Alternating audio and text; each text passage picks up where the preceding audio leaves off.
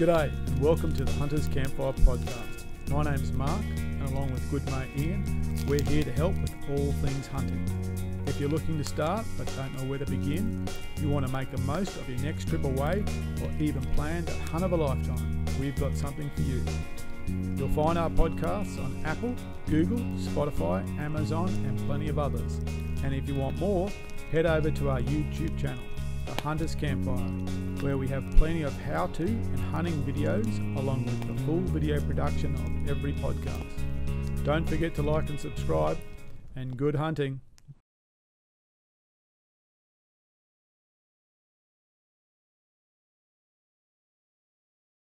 And carry on. So listen, guys, if you're listening, this is actually supposed to how this podcast is rolling tonight. So let's just keep going. That's it. Let's keep going. Well, so ChatGPT is basically, it's how they put the algorithm together and how they're programming it. So you can literally, it's unbelievable for one part, because you can say, teach me about biomechanics or astrophysics as if I'm a 6-year-old, and it will differentiate how it gives you the information. And he gave an example on the Joe Rogan podcast, and it was talking about how, I can't remember what topic, but he was talking about how, your toy that you love can be in this place, but exist in this place. Quantum mechanics it was. Mm-hmm. It could be here and here. And he explained it as if the person was a 6-year-old. And then you could do it as a 13-year-old. So you could bump yourself up and slowly learn it really well. But he was saying the biggest problem is if you have someone typing in the information and they're politically biased or whatever it might be, anti-hunting, all of a sudden it's spewing out information that is not accurate, or it has been tainted. Yeah, it can be influenced. And that's what this guy was saying. So as it's trolling information, it started off trolling information that we would assume or was correct. So it started at if it was an academic topic, it started at an academic level. But as it starts trolling, it starts to get further and further out. So eventually it's probably going to tell you the world is flat, because it'll find enough information to prove that the world is flat. So it's really quite interesting. I think that's really a great unintended, because this guy was telling me about, using chat GDP, whatever it is, to develop a YouTube channel and content. And I said, well, what I've discovered is, having two boys, 8 and 10, that content there's two types of content. There's the content you put your heart and soul into and you make something really good that no one watches. And then you make a 15-minute video about how you go from day 1 as a Minecraft character to day 100 as a Minecraft character. And it runs for 50 minutes and 30 million people watch it, and it just runs. And that's how, because my boys have introduced me to Mr. Beast and those kind of guys, and you just watch their content and you just go, holy moly. It's just, you can see where the volume comes from. It just runs constantly. It's just like this, Minecraft character, day 1, day 100, or 10,000 dragons versus 10,000 Spartans versus 10,000 coppers, and it's just this really clunky animation fight that just runs 24 hours a day, and they just watch it and watch it and watch it and watch it. That is the scary thing, and it's you're sitting there as a teacher. I sit there and go, kids nowadays don't watch TV. It's all YouTube, it's all Instagram, or Snapchat or TikTok is the main one, and that is their source of information. It's their entertainment. It's a different it's so world, short, right? And that's the scary part. Because their attention span everything so is short. 30 seconds or 20 seconds or something like that. So it must be destroying their attention span. Well, that's the thing, is that it's, everything's instant gratification nowadays. No one really works for anything. And I think that's probably the thing I love about hunting, is that it's not just walk out there and get something. It's that journey. And I'm trying to instill that in my kids, and it's hard because they're only little. The oldest is 3. But trying to teach him that, it's okay to be bored, and so okay to not get that satisfaction straight away, because a lot of kids don't have that anymore. It's very interesting. Yeah, absolutely. I've got a 5-year-old, nearly 6-year-old, and he's full of beans, and he's gone through the phase already. It'll come back. He's gone through the phase already of being glued to a TV whenever he's allowed to be, or grabbing an iPad because he can see it over there and he knows Dad's password and he can get onto it. And we restrict it. We're a little bit careful with it, but he's gone through that phase already, and he's now getting booted out of the house during the day on a weekend, and he's bored. He's bored, so he's got to make his own fun. And all of a sudden, he's got a sword, stick, and a dragon over there, and something else to go and beat up. And he's got the suction cap bow, and he's got my indicating dog flushing chickens out of the hedges, trying to plink away at them. And it's great for them to get out there and be mischievous. I saw the most awesome post that I'm sort of trying to live by a little bit, and that was don't stop your children doing dangerous things carefully. And I thought that was brilliant. He's making a ramp. He's on his 2-wheel push bike that he's just taken training wheels off. He's got his helmet on, and he's managed to get his little elbow pads and things from his mum's skate. So he's being safe. But man, that jump's pretty big. You just got to let him go. You got to watch him do it. Yeah, you've got to let him go. Absolutely. Yeah. Yeah. There's a guy who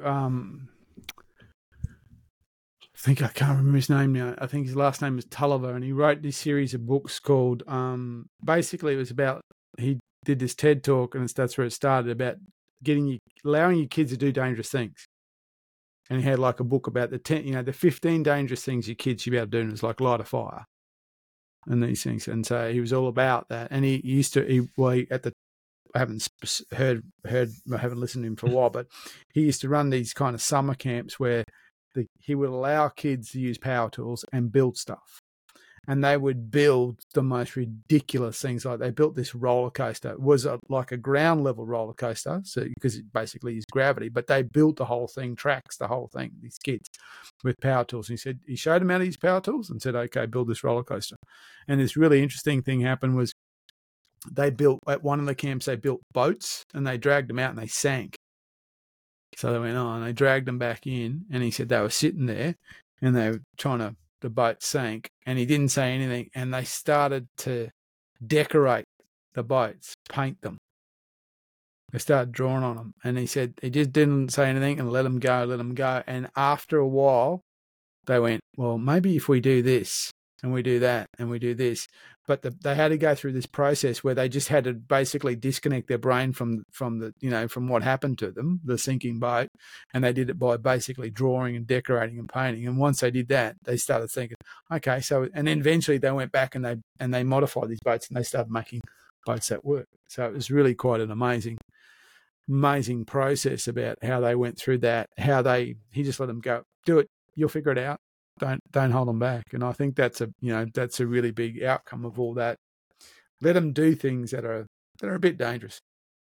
A little bit dangerous, not too dangerous. Back to GPT. I think when you get that, and look, and it's hard. Okay, it's hard. So letting your kids walk home from school or walk into school by themselves and stuff like that, it's hard, but it's character building and builds resilience and all those wonderful things. I think it's that creative. If you're not bored, you don't get creative.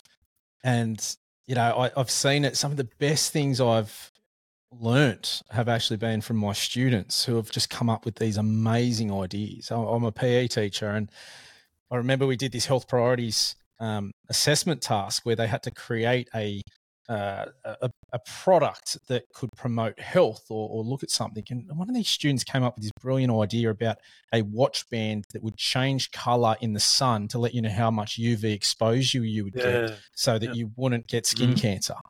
And I was just sitting there in awe, sort of going, this is a 17-year-old girl who has just come up with this idea that could be, revolutionary if we can work out how to do it. And that just came from someone with no experience, no anything, that, they're still a kid just learning. And it just amazes me that, everyone from all walks of life have so much to offer. And I think that's, it's great to hear those side of things. Yeah, you would cross a lot of really amazing creative minds in what you're doing. What year are you allowed to go into this? I know you're teaching stuff's a little bit.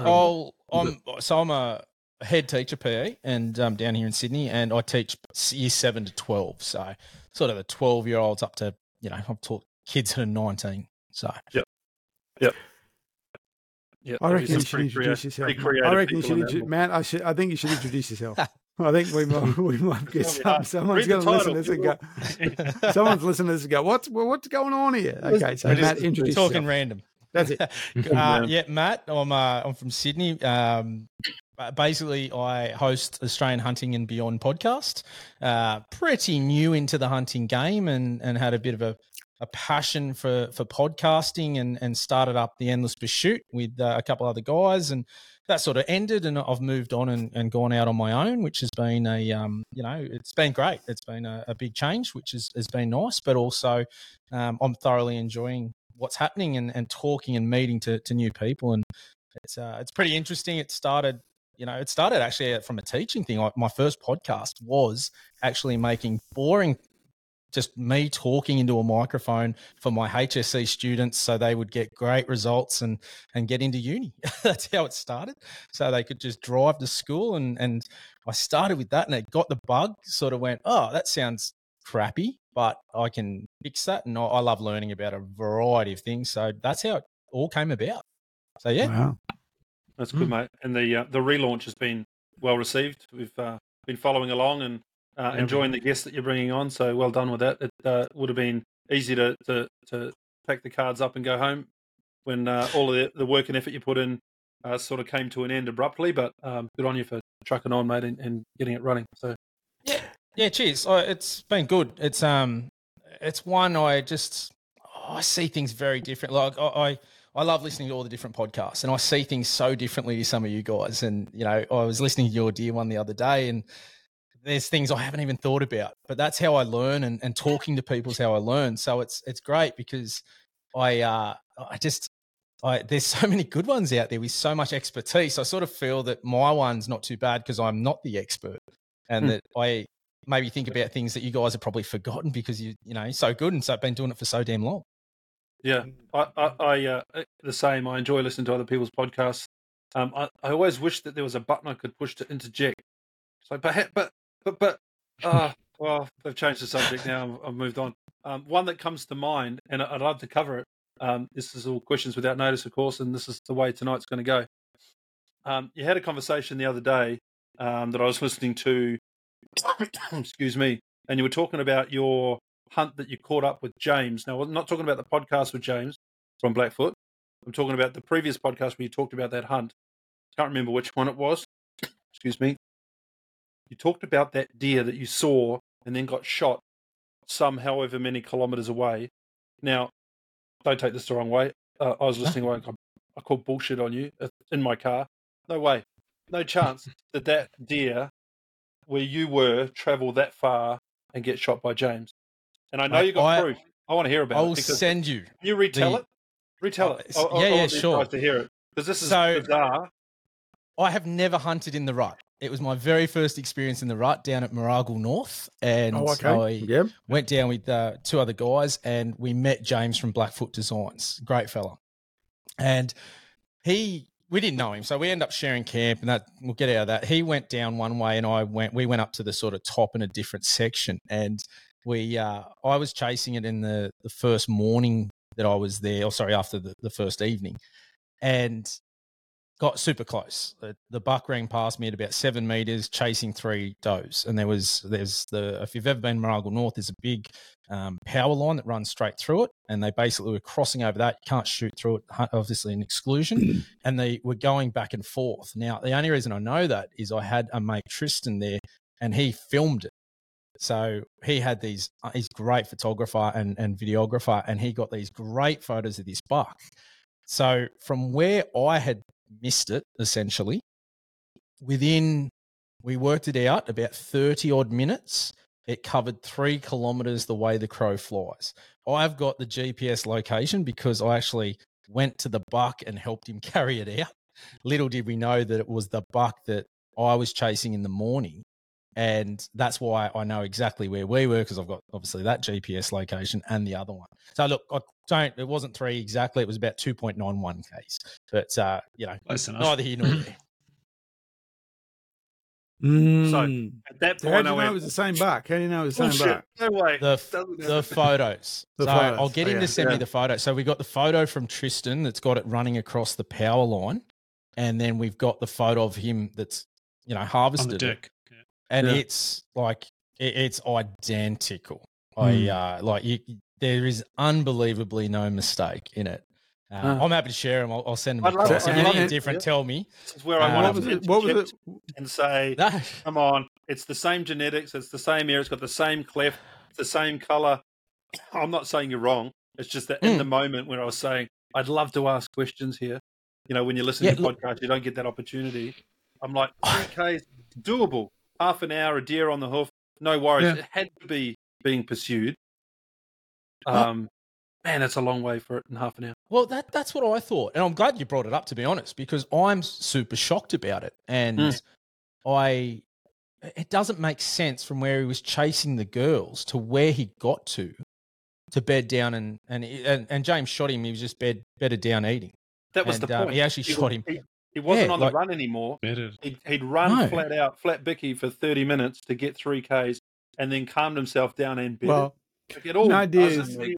a deer won't have to run flat bicky for half an hour to do 3 Ks. It did 3 Ks in 3 minutes. Stop it. Yeah. That's it. I mean, it's that distance is nothing for a deer. That timing is nothing for a deer. My question is, why did it run that distance? It's a long way to go. The distance is not a problem. I've watched red deer literally just run a long way.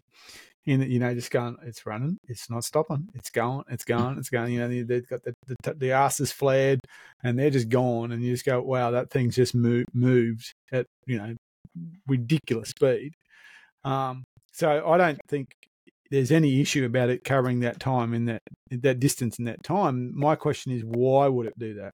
Especially if he was holding Hans as well. If he had Hans with him, why would he have to go that far? You think he would stay with the ladies. I don't understand why he would run that one, unless the power lines were spooking the shit out of him. He was.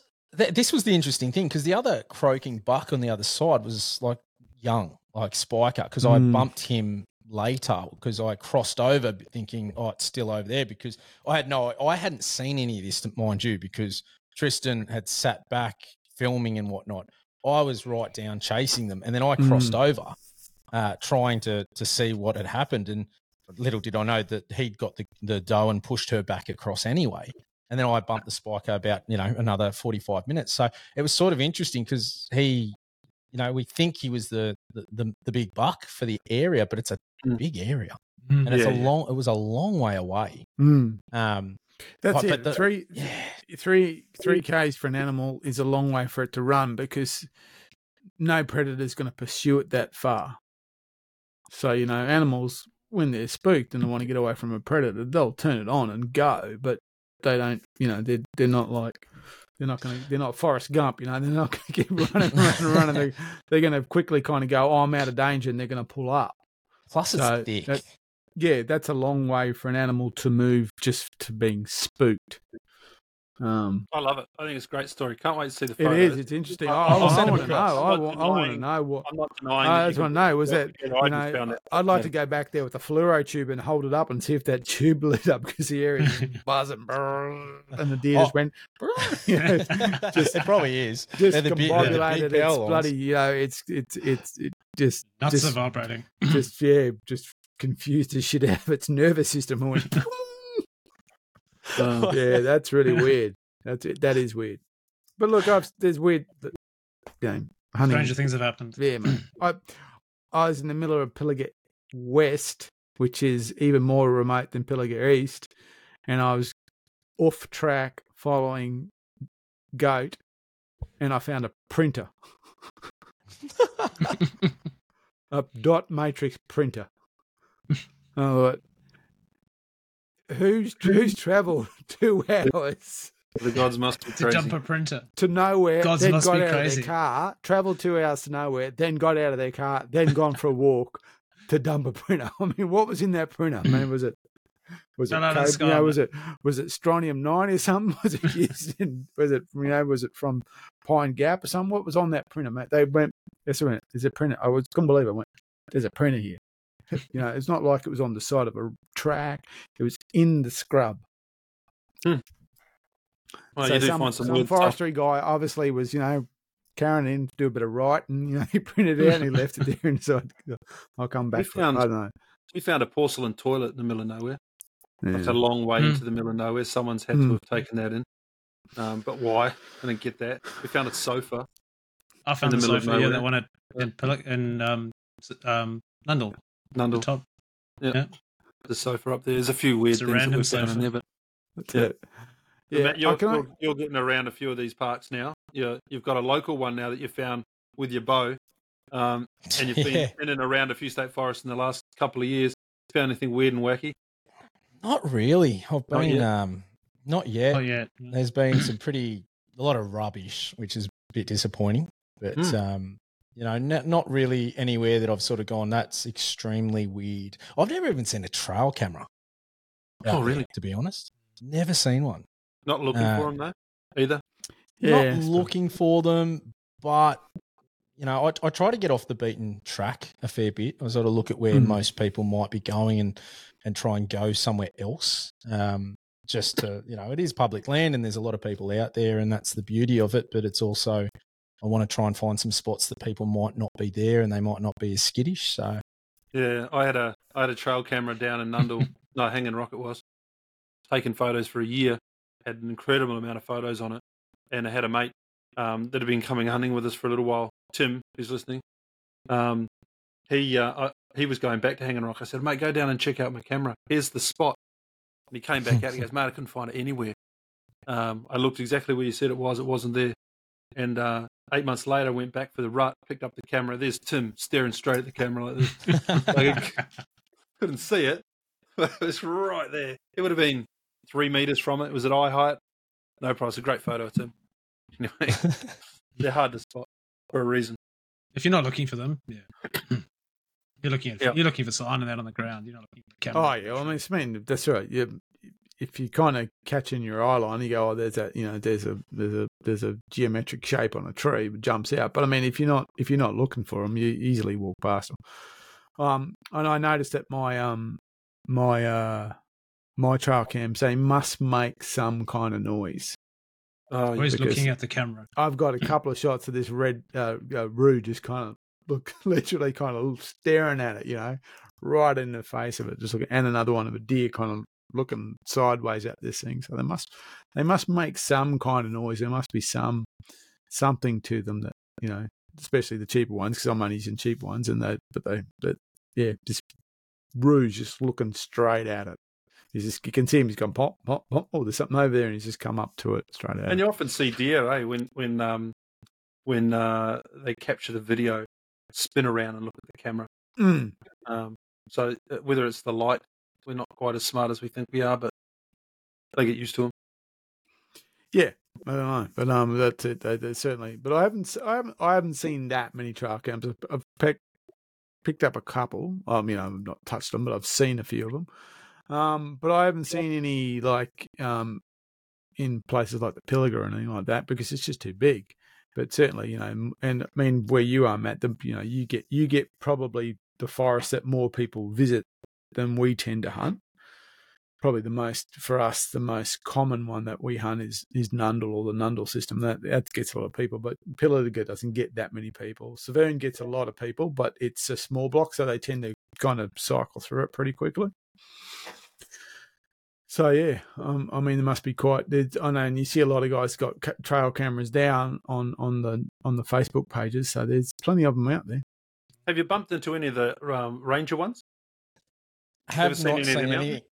Well, that's what's been really interesting. I had a lot of issues with Belanglo, to be honest, because part of the DPI is that obviously where they're written permission is that if you've got to obey forestry signs. Yeah. And for a long time, and they still actually are currently, well, the last time I was there, which was a few weeks ago now, but it says all the roads are closed. Now, for me, saying no traffic through, for me, it's like we can't go in there. And then, so I contacted forestry and spoke to the bloke that runs Belanglo and got him to send me an email in writing. So I've got it to say, yeah, well, he considers that if you've got written permission, you're good to go. Yeah. But okay. But the road, all the signage is saying you can't be in there. That's and then Yeah, it's very interesting. And that's why I was sort of very hesitant, I wanted it in an email. And he was sort of taken aback by that. And I was like, well, mate, our written permission clearly states this. You're telling me something else. But if I run into DPI, what's going to be my response when they say, mate, it's in your written permission? Oh, this bloke said something. And I was like, I'd rather prove it. I said, I'd rather have something written from you just to be on the safe side. I like to do everything above board and make sure the I's are dotted and the T's are crossed. So he was good enough that he sent it out. But it's sort of where the only time I've gone in, and there's a lot of signage from DPI saying the area is under surveillance. So I'm guessing if they've got, a couple of signs in there, they've probably got them somewhere, but I haven't seen them. And I haven't ever ran into a DPI officer either. So haven't you? No. Usually. Yeah. Usually. Only ever at Nundle, nowhere else. Ned Macon many years ago. We invite them to camp. When we have our hunt camp, we invite them down to come have a chat with the boys, just to answer any of the questions that they might have. This sort of stuff comes out. We had a couple of them show up. We were in the middle of butchering some deer and doing a demo. They stood around and watched the whole time. They were quite keen to hear what was going on. They were the ones that showed up to camp to tell us about the rule that they were going to enforce about having to camp in the forest that you booked. Yeah, because there's a park there. You're probably not familiar with it, mate, but there's a common campground that sort of borders Hanging Rock and Ponderosa. Ponderosa. I heard you mention it before. Yeah. Can't stay there anymore if you're staying at if you're hunting Nundle. So anyway, they came and they were fine about it. They've always been really good fellas, so it's been really good. But on your point about forestry, I've mentioned this before too, but it's worth covering it off. Quite often the parks are shut down for fires for the whole summer season, not by the fire brigade, not by the whatever you would call them, the fire authority, but by forestry. And I went into one of the parks and it had been raining for a week, and I rang the phone number on the sign that you see, the DPI sign it says for inquiries ring this number. I rang this number. I said, I'm camping up here. It's wet as hell. Can I, what's the deal with the fires? And he says, oh, no, it's fine. It's a blanket cover, but we know you're there. Thanks very much for letting us know. If you're using a fire pit that's up in that that campsite, it's absolutely fine. Put it out when you're done. And that was fine by me. Kept his name, kept his phone number. Never had an issue with it, but I'm certainly happy to ask forestry at any point in time to clarify a rule, because the local on-call guys are usually happy to accommodate. So, yeah, I mean, that's it. John and I encountered that was it a year ago or 2 years ago now, Mark? 2 years ago, yeah. Down in Pilligo. So there was a sign that was it was a forestry sign that said, total fire ban till April. Yeah. And, and it was, it had to be gas only. Well, I rang the DPI because I was pretty confused about the road's closed, can we go in? And the DPI's response on the person on the phone, he was pretty good, but he just said, mate, if the roads say closed, you can't travel on it. So it was sort of, they were both giving conflicting information. That's one of the reasons I wanted an email, because I was just sitting there going, well, I'm not doing anything wrong. DPI were going, well, can you book it? And I was like, yeah, you can book it. So he goes, well, it's open, but if they're saying the road's closed, you've got to follow it. And it's sort of, this isn't really helping me, guys. I just want to hunt. Getting that wrong has all the insurance implications that you don't want to know about. Right? That's right. Yeah, but nah. Well, even more, I don't have private access. I've that's nothing I've ever been exposed to. So I probably go a little bit crazy on the not wanting to do anything wrong in a state forest, because that's my hunting. So if that gets taken for an innocent mistake, that sort of goes hunting for me, and I don't really want to take that chance. So those rules are hard to get to know. They are hard to get to know. I was giving a guy a hand, like we tend to do 5 or 6 times a week. Someone will ring and say, hey, I'm going here, give us some pointers. We've listened to your podcast. What else can you tell us? And he was on the phone this afternoon. I said, so where are you going? Down to Nundle. Where are you staying? Ponderosa. I said, really? How well did you listen to the podcast, mate? Because we've covered that you can't do that. And he's like, oh, all right. So what? So we've sort of educate him a little bit there. And so what's the plan? He goes, I'll get there Thursday night and I'll take the spotlight and the thermal out. We'll go and have a look. And I said, oh, cool. You'll be able to see what's going on out there. What are you going to do with your rifles? Oh, they're in the car. I said, mate. I said, you're cruising for it right now because, you get stopped by someone who's checking on the pig doggers. With the spotlight. You've got a rifle, spotlight, and a thermal. Here comes the book, right? Yeah. They'll smash you with it right around the ears. So I think sometimes the rules are hard to navigate. Even, no disrespect to the DPI guys, they've got to write the rules in common English that make sense to people, that can be understood, but they can easily be taken out of context. It's like the whole COVID thing. Hunting's an exercise. We can go hunting. You'll read how you want to read it sometimes, and that can be quite difficult. So it's worth asking the question. I agree with you that, staying on the right side of it, like a long way on the right side of it's important. But then we get caught out. I was at Nundle during our hunt camp last year, and I'd had a conversation about where you are and aren't allowed to be. There's this rule about firearms that says, if you put the fear into someone because you've got a rifle, you've broken the law. Like there are people that come home from the shotgun shoot, clay target shooting, and they're unloading their rifles in the driveway, and the neighbour sees them. They've broken the law. Sadly, that's the state of it. If they feel concerned, well, anyway, I'd shot the steer, and I was on the march back to camp, and the quickest way back was straight up the road.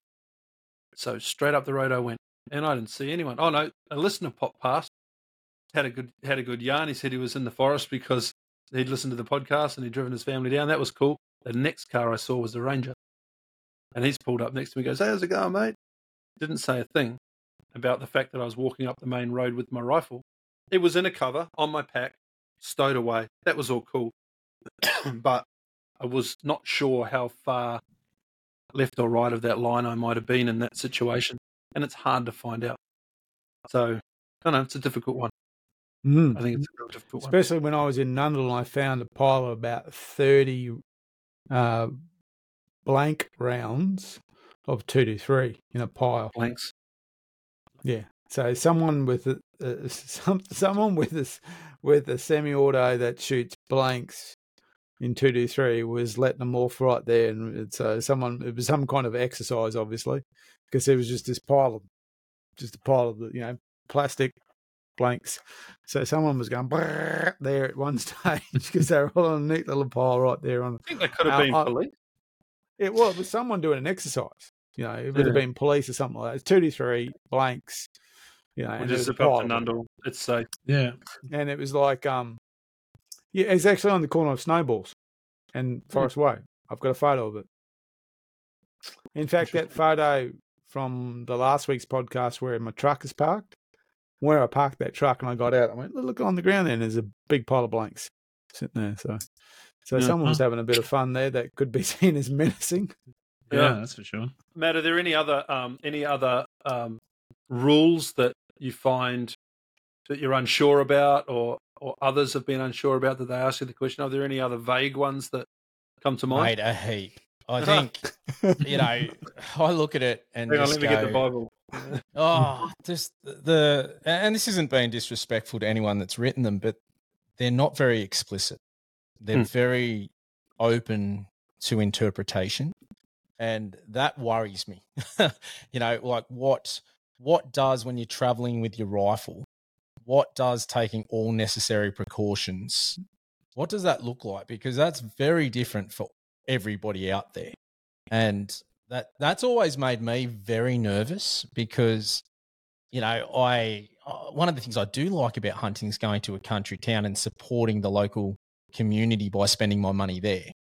And where's the line of what you're leaving your rifle in the car? Now, look, I go above and beyond. I have, a lock that goes through the bolt, and through the action and whatnot. And that is, for me, I go, well, that's an additional thing. I have everything else locked in different compartments, and I think I could justify that I've gone above and beyond.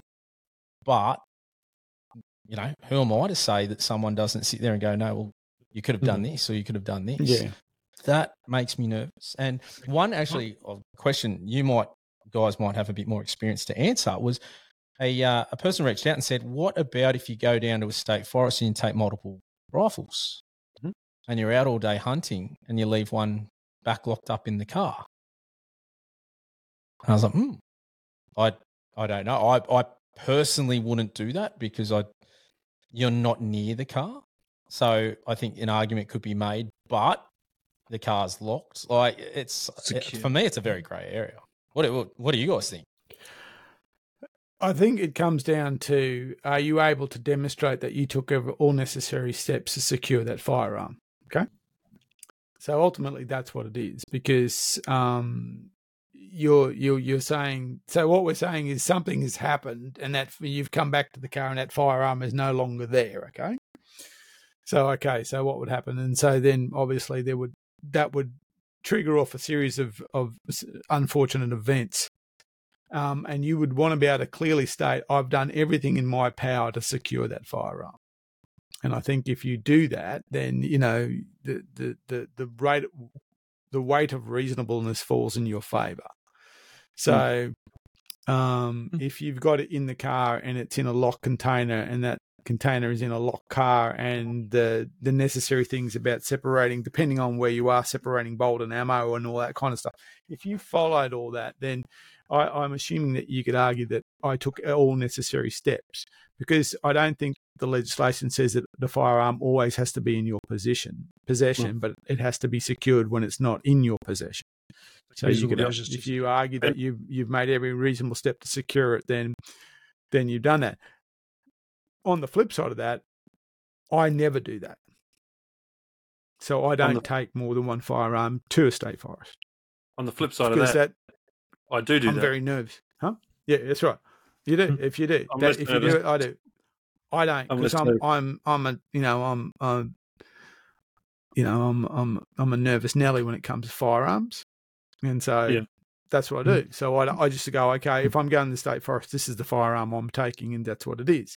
But I go with other people who aren't like that. They go, okay, no, I'm happy to do that. So as long as you are able to argue that you've met all requirements for security, then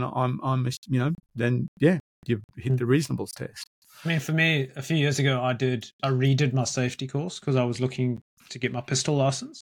And so I redid my safety course, and the course that I attended, the instructor said, and it was a general safety course, it was for, A, B, plus it included category H for your pistols. And the instructor said, her interpretation of that was, if you were going somewhere to the shooting range, going hunting, if you were in a car accident, could someone walk, and you were unconscious, could someone walk up and take the firearm from you? If they can't do that, it's locked away, it's secured, it's, bolted to the chassis or something like that. Then in the eyes of the law, you are safe. That's a very interesting. That was what the instructor told me. So that's what I bear in mind now. So if I put the rifle in the back seat, I put a lock through. I've got a bicycle cable, and I put that through, the rifle case, and I secure that to the seat, something like that. Someone can't walk up, just grab the rifle and walk away with it.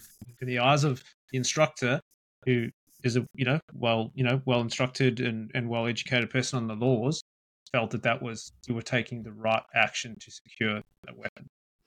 And I think the clarity around tie down points in the back seat or under the back seat that you can bolt. That's exactly what I use. So I've got a bicycle lock, and I strip it through, and I circle it through, and I wrap it around the tie down points on the seat, things like that. That's really interesting. Taking reasonable action. So I've got drawers, and it goes in the drawer, and then the back ends. It's in a case, in a drawer, in a lock thing, and so no one can see it, so it's not in plain view. It would be very difficult for it to become in plain view. You couldn't, the car would literally have to kind of peel apart for it to become in a plain view. And where it's stored, it's not stored with ammo and stuff like that. So it's stored; those things are stored separately. Yeah, always keep on separate on the back seat with a jacket over it. Yeah, not quite. But just remember, you never know when you want to shoot him in the head and kick him. Sorry, mate, go. To answer your question about multiple rifles in the park, I do all of that. I lock it in the car, but most of the time when I'm taking multiple rifles, it's when we run these camps, and when we run the camps, we organise someone to stay at camp. right? So anyone who's left vehicles, campers, all of that sort of stuff, we have everyone on a sort of a roster. It works itself out, excuse me, over the week, and then someone's looking after stuff. But I put the bolts in my pack. I lug the bolt around. It's no big deal to throw the bolt in your pack. Rifle's useless without the bolt. It'd take a long time for you to go and source a bolt and have it matched up. At that point in time, probably going to get busted for doing it anyway. So that rifle is completely hopeless without the bolt, and I think that's acceptable action to be able to do it. A bit harder if you've got a shotgun. Not going to carry half that gun in my pack. But normally it's a different caliber rifle or a 22 for shooting bunnies or something like that. There's a 25-minute answer for you. No, I think you make it. It's worth mentioning something. The point you make there, Matt, that you're saying that, and I think a lot of people share the same value, that you're kind of over nervous about doing something, because how important it is to you. And for me, this is the counter argument when people say, "Oh, blokes from such and such are driving up here to poach." If you think about how important this is to you and how much you've invested in it and all those things, the very last thing you're going to do is drive 7 hours just so you can break the law, when you've actually got free access. And I think that's really comes home. You're actually not thinking, how can I cut the system here? You're actually thinking, how do I ensure that there is no way possible I've inadvertently made a mistake here? And I think that speaks volumes for most of the people who are involved in hunting. This is a conversation that happens all the time. How do I stop myself from inadvertently making a mistake? Because it's so invaluable. It's so important to me that I don't. There's so many things that I've got in play here that are important to me that the last thing I want to do is lose the ability to do this simply from making mistakes for lack of effort or lack of knowledge. I think it's quite commendable, and I think we should recognise that in many people who go out of their way not to get things wrong, out of the way to do exactly the right thing, and actually probably go beyond it. You don't want to be the one who's responsible for. Well, look, mate, I've hunting. known guys who've got pinged for doing something wrong, and it's always been kind of, they've accepted they've done something wrong, but if you went to court, they could probably still defend that they didn't do something wrong. And what I'm thinking of is, I had a friend who got pinged who inadvertently was on the wrong side of a fence. Now the GPS said he was on the right side of the fence, and he was in green, not pink area, but the landowner said that was my land, and they basically said, yeah, okay, we'll err on the side of you. And my mate went, well, okay, yeah, I'll err on the side of you. And he got pinged for it. But he actually said, well, okay, I accept that. If he went to court, he could have argued quite clearly that the map said I was here. This is what the information. So I think that's more what happens. People are actually worried about not doing the wrong thing rather than how do I get away with it. There's some excellent spots in the wrong place in many parks. That the boundary says you're in the right place, but you've jumped over, or I haven't, but people have jumped over a pretty clear boundary fence of a farm, but feel they're justified to do so because the map says so. And now I'm in beautiful pasture, waiting for deer to come in at night time. The sniff test doesn't pass, but the map says it's all right. So I've got another one for you, because my hunt down at Mooragle North, geez, everything happened down there. It was great. So the last night I was there, one of the boys, he went, I don't know, he went up. Oh, no, he had to rescue another hunter who'd got bogged, and he got stuck for 2.5 days. So with his 2 kids, and they'd walked. They were young kids too. They were, I think, don't quote me, maybe 11 and 13, something along those lines. It's getting worse and worse. And so he walked up, and these guys walked up. It was funny. We were sitting in camp, and we were joking that we hadn't seen anybody, and it was James from Blackfoot Designs, and he's just going, there's a couple of people there. And I thought he was, taking the mickey. And fair enough. Sure enough, this bloke was walking up with 2 kids, all in camo and whatnot. They'd walked for something like 4 hours or something. They were just dead set stuffed because it's hilly terrain. And they just gone into a patch and got stuck, and he had no recovery gear at all. So that was. So this bloke went out to help him, and they went back up to the main road and went in a different way. But when he was out, he got a message from the DPI saying the maps had been updated, and he got a very brief Wi-Fi, 3G, 4G, whatever it was, and was able to update his maps on the DPI hunting app. Now, he came back to camp. Mine still showed that it wasn't, and a lot had changed. Mm. And this was the one that was concerning to me too, because he was saying, I'll come and hunt the front area because that's now been opened up. And I went, well, that's not a bad idea because it's been closed for 3 months, less hunting pressure. Yeah, that sounds good.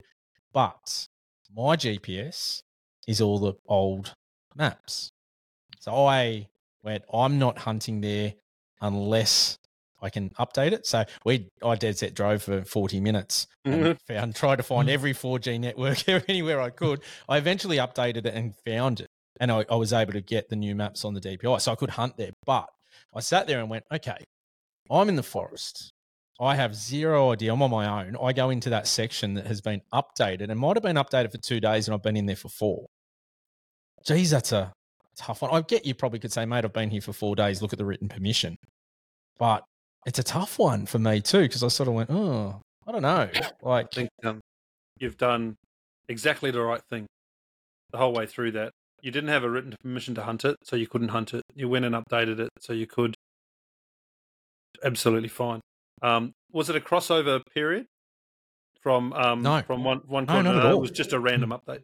Mid-April, I think we were there. I think it happened on about the 17th of April. I think really weird. I'd be interested to know if any of the ground on the original map went away. Did you lose access, or did you only? So you actually lost access. You could have lost been a hunting heap of access. Huh? What's And there's it's all native, so there's no pine where we were hunting. Forestry. A heap got taken out. Like a heap got taken away because we were just like, whoa, that is some big chunks there that have been now taken off, and a heap of new stuff been added. And that, it was very weird. That is, I've never experienced that. To me, must admit, I've never experienced a non-scheduled update. So, like, if you're going to hunt, near the end of the quarter, like we did. So, we were hunting the last days of June and the first days of July. We knew that was going to be a challenge to us, but DPI put the maps up about a week before the change, and there was significant change. Pretty normal.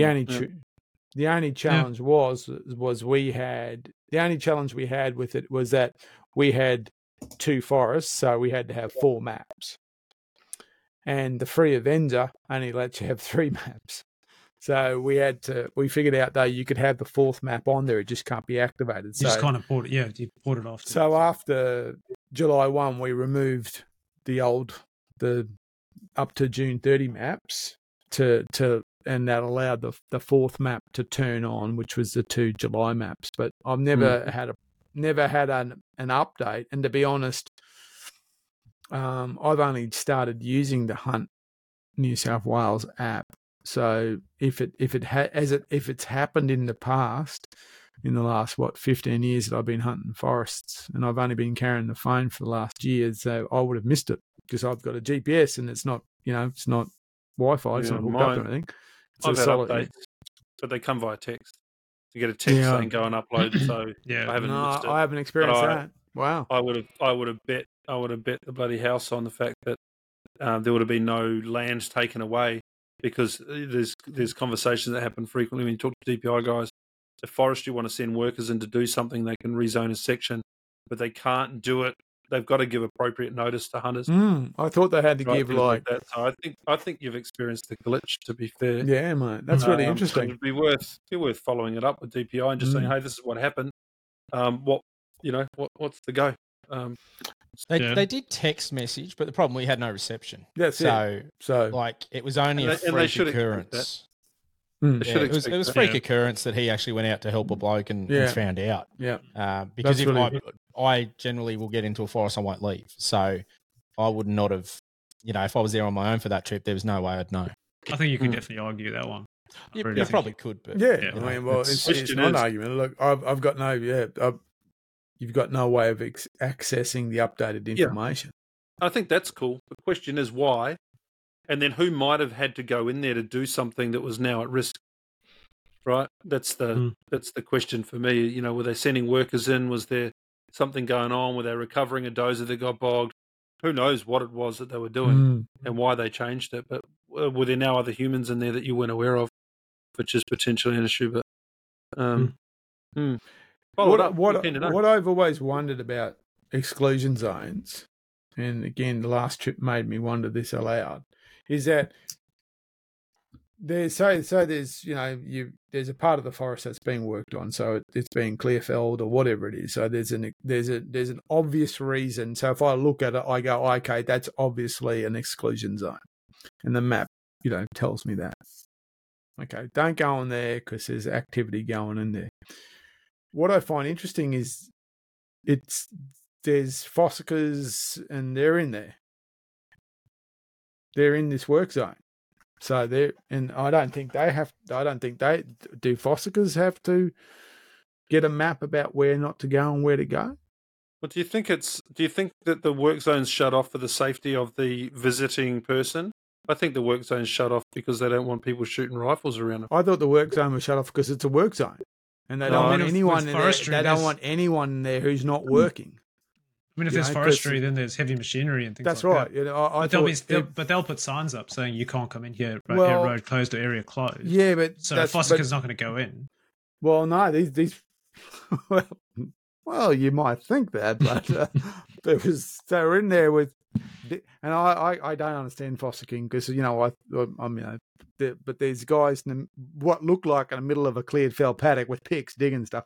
Maybe they were looking for, what was it, Bangalore? Maybe they were looking for something like that. Ivan Milat. Yeah. That's why they're looking for, memorabilia of Ivan Milat. I don't know, but yeah, I thought that's a work zone. It tells me it's a work zone. I'm going to keep away from it. Yeah, no, I understand. The question is that I might be a risk to the people working in there, but in the same instance, you're not allowed to walk through a work zone. You can't walk through a construction site. You can't walk through. You just can't go, well, I live over there. I'm just cutting through the construction site. But hang on, just because you can walk through it, even if it is an exclusion zone. That's it. I mean, yeah, you can walk through it. Yeah. So why couldn't a fossick sit down and pick up rocks? That's right. So you can go in there. You're not allowed in there because we've got rifles. They don't want us in there because we've got rifles. And it's a danger to them. Not I can kind of I concur that there's that's a potential risk, but I would have thought purely from a health and safety point of view that a work zone was a work zone, and they don't want people in a work zone who are not working in that work zone. Because, I mean, these fossicas were they weren't just like some guy, with the stick digging. There was a crew of them in there busily working away. 3 or 4 vehicles digging stuff up. I don't know. They were digging up stuff that I thought, I would not have guessed that you would have dug stuff up. As I said, I don't understand the process of what they were doing, but they were digging stuff up. And I would have be surely looking for gold, but you'd expect the creek's not in the middle of a. But they weren't in the creek. They were in the flat. Forest. Yeah, what's in there? Yeah. So I mean, that's I've always kind of shaken. Went okay, sure. I understand the firearm component, but I don't understand the access to a work zone component. Was it Belanglo? This is the interesting. Someone asked me the other day, have I put any trail cameras up in there? And I've gone, well, no, I haven't, because I scared of ghosts. I said I don't. The way it gets booked out super quick. There's 2 spots. It's weekday only, so like the chances of me getting there are very slight in school holidays, and that's all. It's generally booked up very, very quickly. Would that mean I can't go in there? Because as far as the permission that I've got from forestry is that you can only go in there if you've got a reason. Is getting a trail cam a reason? Well, that I don't think it is. So I'm sort of sitting there going, I don't want to put them in there, and then I can't book in because it's sometimes out for 2.5 months. So I can't book in, and I'm like, oh. There's some special rule about this part. Are you not allowed in there if you're general public? So it got flooded. So when we got hit with the floods down here in Sydney, I mean, where I live, what they said, it was a once in 100-year flood that happened twice. Oh, I'm up to my fourth. Oh, it's crazy. But it was within 2 months or whatever it was. So the roads got absolutely totaled. Yeah. And that was the main reason, is they didn't want, his reasoning was they don't want general traffic going on the roads. So he basically said you have permission to drive straight to the area you want to hunt, and that is it. So from me taking that, going, okay, like, you can't even drive around to sort of scope it out, even though you got permission there. He just wants you to drive straight in, park, and then you're good.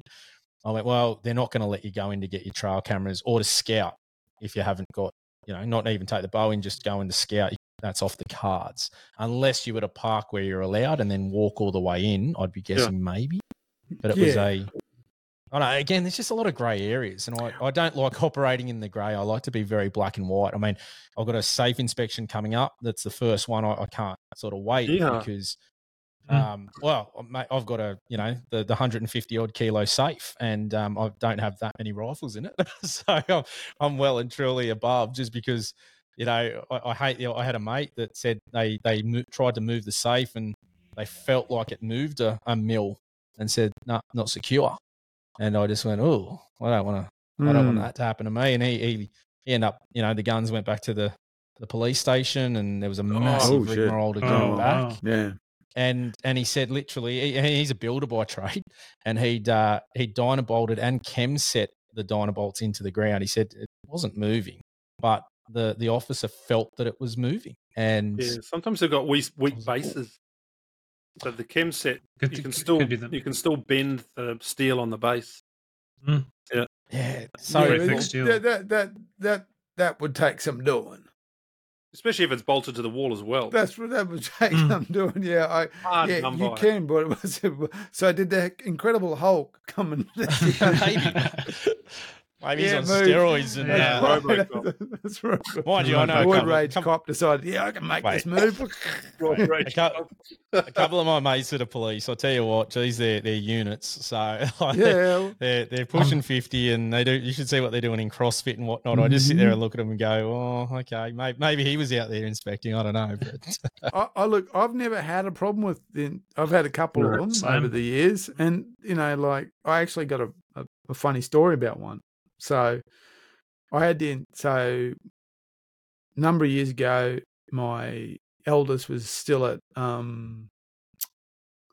he's prep. So year before, so four gun on 5. Had the inspection, they rang up, had this really blurry message on it, and I called the cop station, said, hey, look, I've just got this call, I don't know what it's about. And they said, it's about an inspection. Sure, okay, sure. I said, look, I'll be home when you want me there. And they said, and I said, they were a bit taken aback. And I said, you tell me when you want to be there. And I said, can we come over today? I said, sure, no problem. So I get over there.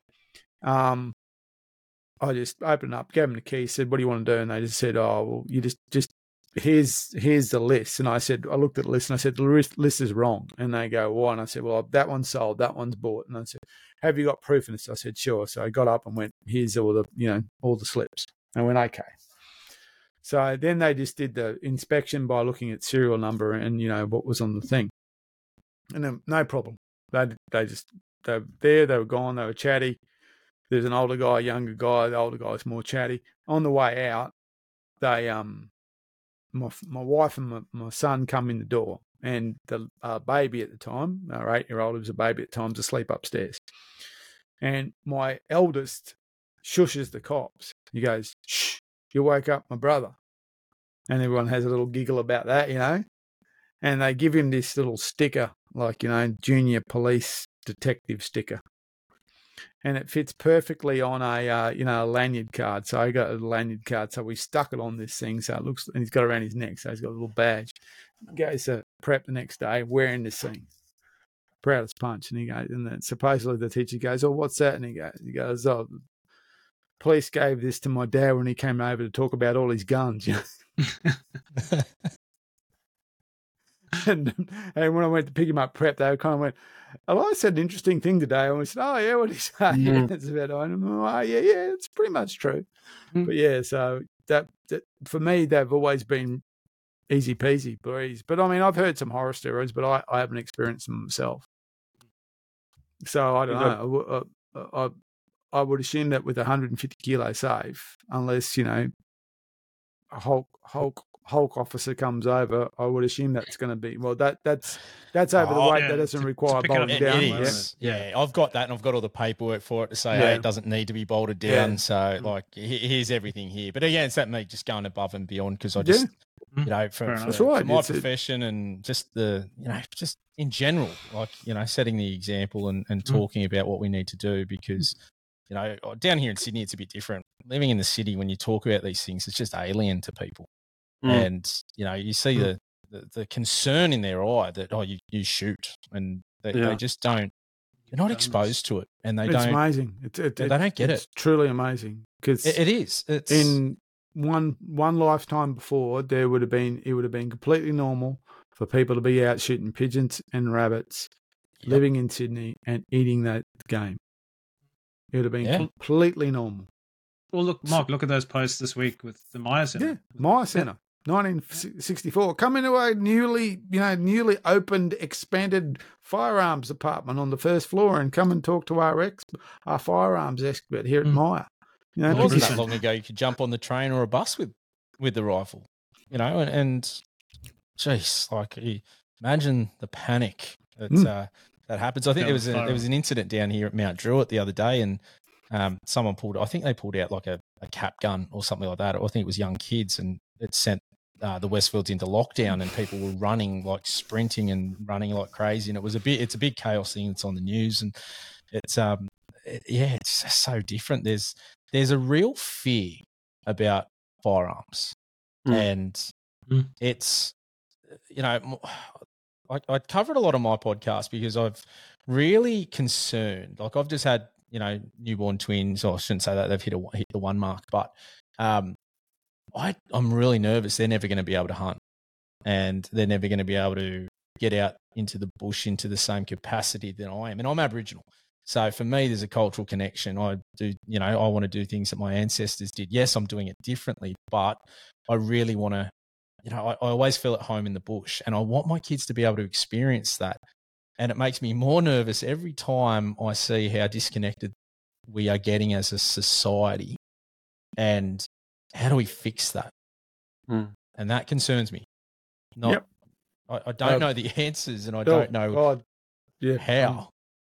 But we need to do something, and we need to be really trying to change the narrative. And it's concerning and it's worrying, and I have so many conversations where I had one with the person that didn't understand the ribs they buy from the supermarket are the same as the ribs on an animal. That's right. That was I just, how do you sort of sit there and go, it's something funny, but it's really scary that this is an adult and they have zero idea.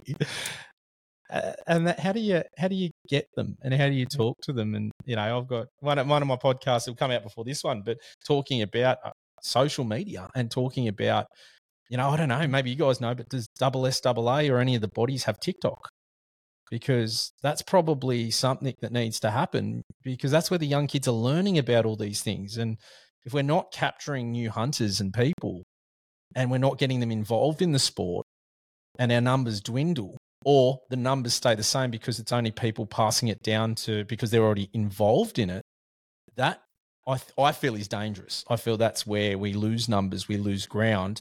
Especially migration is a big thing in this country, and people coming in with no experience, with no connection to people, and it's a hard slog. I've got multiple mates I got into hunting, and they got out of hunting just as quick because they came to state forests and it wasn't easy, and they couldn't get private access, and they went, I'm done. But it's not, I mean, and you talk about migration, but you've got people migrating to Australia from places like New Zealand or South Africa. In my case, I know people who've moved over, and in South Africa, hunting is a huge part of their life, and they get here and it's so difficult to get a license. It's so difficult to find somewhere to go hunting that they give up on it. So they've lost, generational hunters have now lost that because it's so difficult to do. And that's what we try and help hunters where we can, but it's certainly very difficult to get your first firearms license, especially if you're renting. If you don't have permanent residence, it is. If you don't have permanent residence and things like that, it's quite hard to get firearms licenses. Yeah, I get that. And if you're renting in a house, when I first arrived here, we rented a house, and my landlord said, "No, you could never safe." So what do I do? Yeah. Yep, I understand that. If you don't have safe storage, you can't get a license. So that was a year of my life where I couldn't have a firearm. To your point, Matt, I'm not quite sure what the answer is either. I think we do as a podcast community or as social community do a reasonable job of talking to the converted. People are tuning in because they already like what we're doing and what they're doing, and they want to learn more. It's expanding that into the masses that don't have a problem with it, but don't have a voice either way, and trying to get them onto the positive side of the story. It is a very difficult thing with the large organisations, quite separate. I think, Mark, you'll remember this conversation. I can't remember the exact stats, and I don't think you will either, but the general statement when we spoke to some of the larger bodies was the sport is actually growing. There are a lot of people getting into it. It's in a healthy situation, but it's still those people over here that it would be great to have them alongside us, even though they're not shooters, they're not antis. Yeah. I think a lot of it has to do with perspective too. So I've been involved this for a few years now, and I went through 96, and because I was a lefty and I didn't have much money, everything I owned was naughty. After it was legal, and it became illegal because I had pump action shotguns, semi-automatic rifles. Okay, they just became illegal. There's two things. I had a lever action that stayed legal. That was it. So overnight, I went from having stuff to having nothing. And I think what happened was what Port Arthur did for a lot of people, and I was one of them, is you went, I accept something has to happen. That was such an event that something has to happen. And I think there was this social contract made, or we assumed it was a social contract, was that if we take it on the chin, if we do something and it's okay, you've done something, and then it'll kind of, it'll blow up. Things will get changed. You'll take it on the chin. They'll be tightening up. You'll have a little bit of inconvenience, but it'll kind of return to normal, But what happened was, and this is what I feel, was that those who were anti-gun saw it as a chance to keep punching and kept punching and kept punching and kept punching and kept going. And so you became a potential mass murderer, and then you became a potential terrorist, and you then became a potential this, and you become and you're a redneck, and you're this, and you're that, and they just kept punching. And I think for most people it took about 10 years, but they said, "I'm fucking had enough of this. I'm going to start punching back." And then you started to get, a swing in the politics of it. People actually said, look, and so, and I mean, and that's not perfect timing. There's other timing, the shooters, fishers, farmers were happening before that, but there's kind of now a little bit of a polarization where certain polys will say, we support this and stuff like that. Unfortunately, it's divided by the left, right, I think, which is a terrible thing, because I don't think who you vote for once every 3 years should really determine what kind of person you are. But anyway, so what happened was there was a significant downturn in ownership, because people who had guns went, this is just too hard. I got granddad's Schlesinger in the cupboard, I'm just going to give it up, and that's it. And that was it. So people who had some exposure to firearms, that firearm went away, and so that exposure is lost. And as people grew up in that house, there was no linkage to firearms. Conversely, those who kept on became more involved. So now, when you and I, when all of us talk about hunting, we talk at a pretty deep level because it's our stuff. We're really into this. This could, we could be car collectors, whatever. We're right into this thing. So we've got a lot of skin in the game. So this whole thing about I don't want to break any rules. Why? Because I've got so much skin in the game. I've got lots to lose here. So people who now hunt and shoot are far more committed to hunting than shooting than generally before because we've become enthusiasts.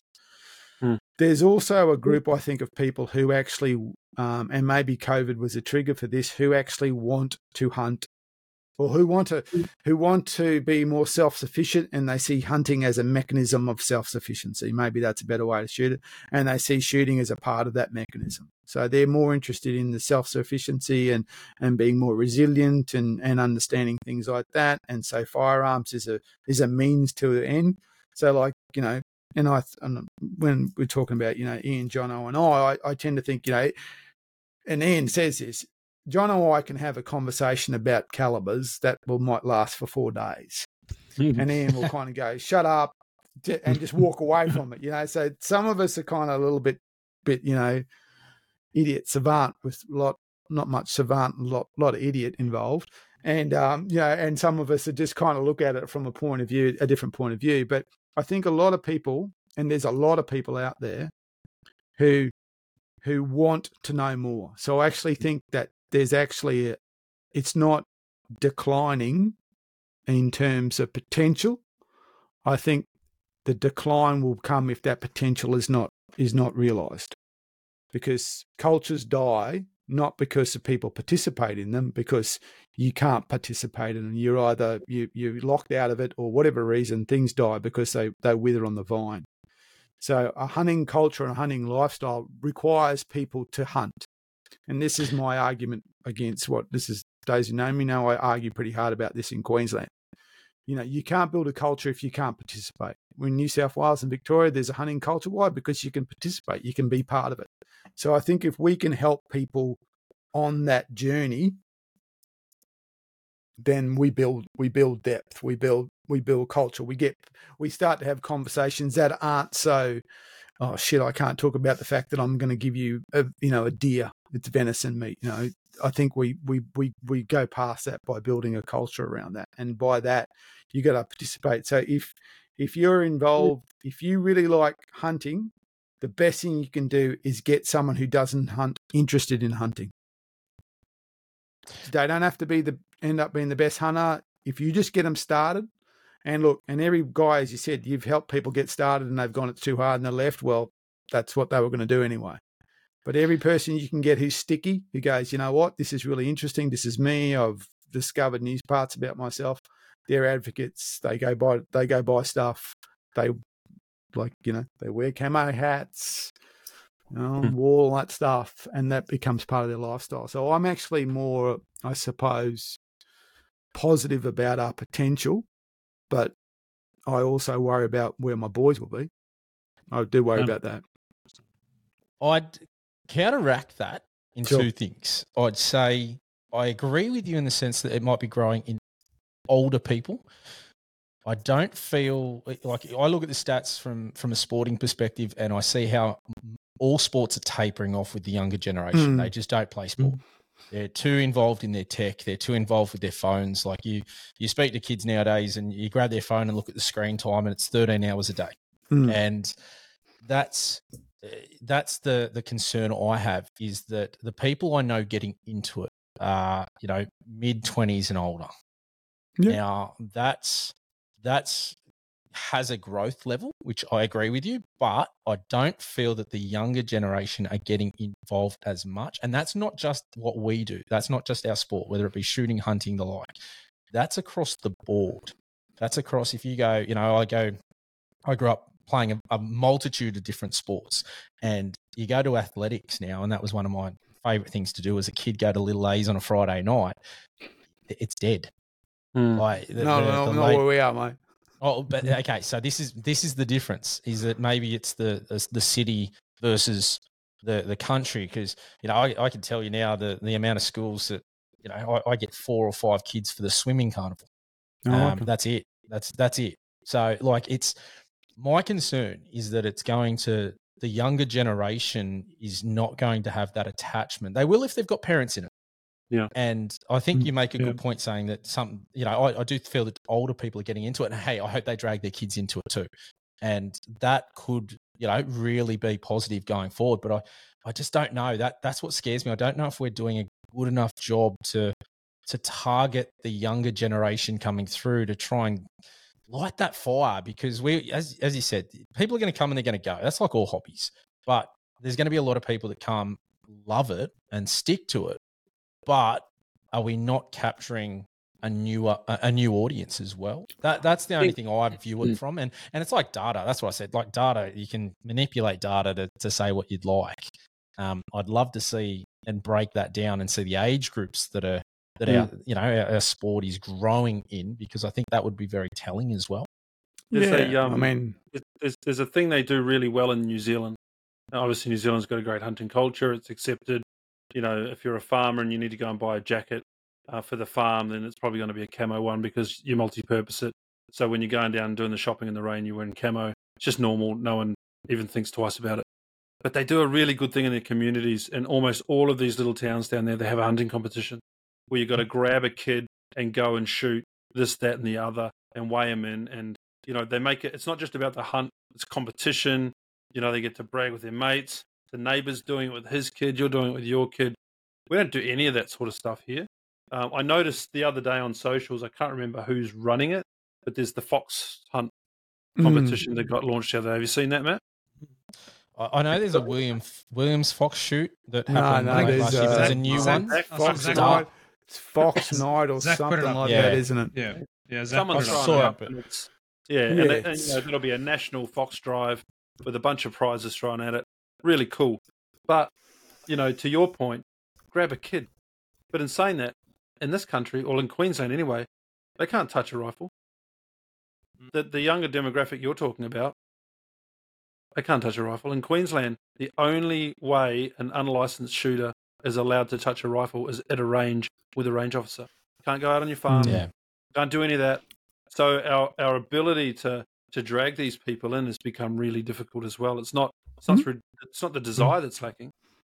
Is it a strategy? Wow, far out. Do you want to deep dive into that? Look, everything's against it. So next year, my boy can get the junior or the miner's license. So which means he can operate a firearm. He can't own one. And he can only technically the minor license only applies to ranges. There is some in the legislation about if you're using it in an agricultural sense, but for the majority of the time it's for range use. So that's part of that's our, I suppose my approach is to bring him up into that. But my other son's not that interested, so he might not be interested. But I think that's part of the the discovery of these things. I think also too, I know it's important that you do bring younger people in it, but I also think there's a changing demographic in terms of the way people approach things too. So I'm not too concerned that we don't have any pre-teens involved. But because one, we live a lot longer, so we're not falling off the perch as quick. And there is, I suppose, there's kind of natural or not natural, but there's barriers to hunting. So one is, you've got to be able to hunt on land. So you've got to be able to, and for most people, if that's public land, you've got to be able to get to it and things like that. And you've got to have a license and you've got to have these things. So it may not be the kind of sport ever that it's a kind of sport that you get into at a certain age. But I think the other important thing is, and Matt, you've referenced it a couple of times, is that idea of, someone brings you into it. Well, for a lot of people that I know, that's not the case. It's been self-discovery for them. So they've discovered it. And that's happened when they're older. So they've kind of got to the stage where they kind of go, I'm kind of know what I'm interested in, but I'm also interested in this thing, so I'm going to go through a discovery stage. And a lot of people that we talk to are in that discovery stage. So they don't actually have the background. They don't have an uncle or anything like that. And I've written extensively about that because I didn't have that. Mine was Neither do I. there's no nothing. In fact, my probably family would have, especially my mother would have been dead against what I do. So there was never. So it was a discovery stage. So I think that's also a really strong thing because generally when people are discovering things, they're over 18, they got a bit of money in their hand, and they're voters too, which is really important. So I agree. I don't know how to create a funnel, as it were, other than just demonstrate, the participation with your kids. The other thing is too that's really interesting is that we're, I suppose culturally we're speaking to more and more people cross-culturally about hunting. That's a really interesting thing. So, there's a couple of guys that I think of, that, cross-culturally, very different lives, they have a different approach to things, but hunting is something that, immediately jumps that cultural barrier, and all of a sudden it's a real shared culture, which is also very interesting about people coming to Australia. They're bringing that with them. It's part of their culture. So I think it's contested ground. I think we've got to pursue it. It's a multifaceted issue. At the end of the day, there's a lot of positives going on. I completely agree, and there are some things that concern me. And I just sit here and go, I wonder what do we need to do? How do we attract more? Because it's a numbers game. At the end of the day, I said it all the time, look at what's happening. As soon as the bow hunting thing came out in South Australia, Georgie Purcell jumped on it for Victoria, trying to push that through and raise it. And that's because politicians are grubs. Exactly. No, not all of them. Some are good. But that's the thing. I think we need to be mindful of that going forward. And there is a lot of good work being done out there. It's it's an interesting topic to me. It's something that I always love it, and I'm very big on trying to find out the holes in my argument. I love having an argument with someone more to find out where the gaps in my thought process are, and maybe adjust what I think or find a different reasoning, or to be able to say, hey, no, I still feel this way, but here's my sort of what I would say back to that. So it's an interesting one. Yeah, I'm of the Oscar Wilde school, mate. I might be laying in the gutter, but I'm looking at the stars. So, yeah, I think it's a really important subject. I think our major organisations can probably do more by banding together. You hear this all of the time. They're fairly, they act in silos a lot, but that's just the nature of it. Individually, if you're trying to protect it, you've got to promote it to people you know. I don't know how many non-hunters now enjoy coming over and having venison for dinner. People requesting it. Cool, freeloaders. I tell them it's illegal in Queensland for me to give you that venison. It doesn't happen. You're not allowed. I'm not allowed to give it to a friend. I'm not allowed to give it to the neighbour. I'm not allowed to give it to family. It has to be consumed on my property, on the property of the hunter by law. Sure, people break those rules, but there are loads of people that are around my orbit that had nothing to do with it before that now appreciate it, and they respect that that's what I do, and they inquire about it to see how I went. So everyone can do that. I'm no one special in that sort of arena, and it's just about talking about it. I talk about it at work. I work for a large corporation. Everyone knows I do it. People ask about it all the time, and it's not taboo, and I don't let it be. I don't think we need to be scared about it. You don't need to hide it. It's completely legal.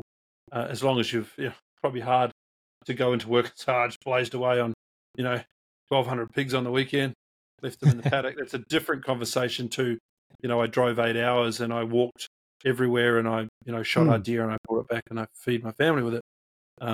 That's a pretty wholesome story. Food is a good enabler for conversation. And I think the other thing is too is you if you really want something to survive and flourish, it's got to be part of your voting patterns too.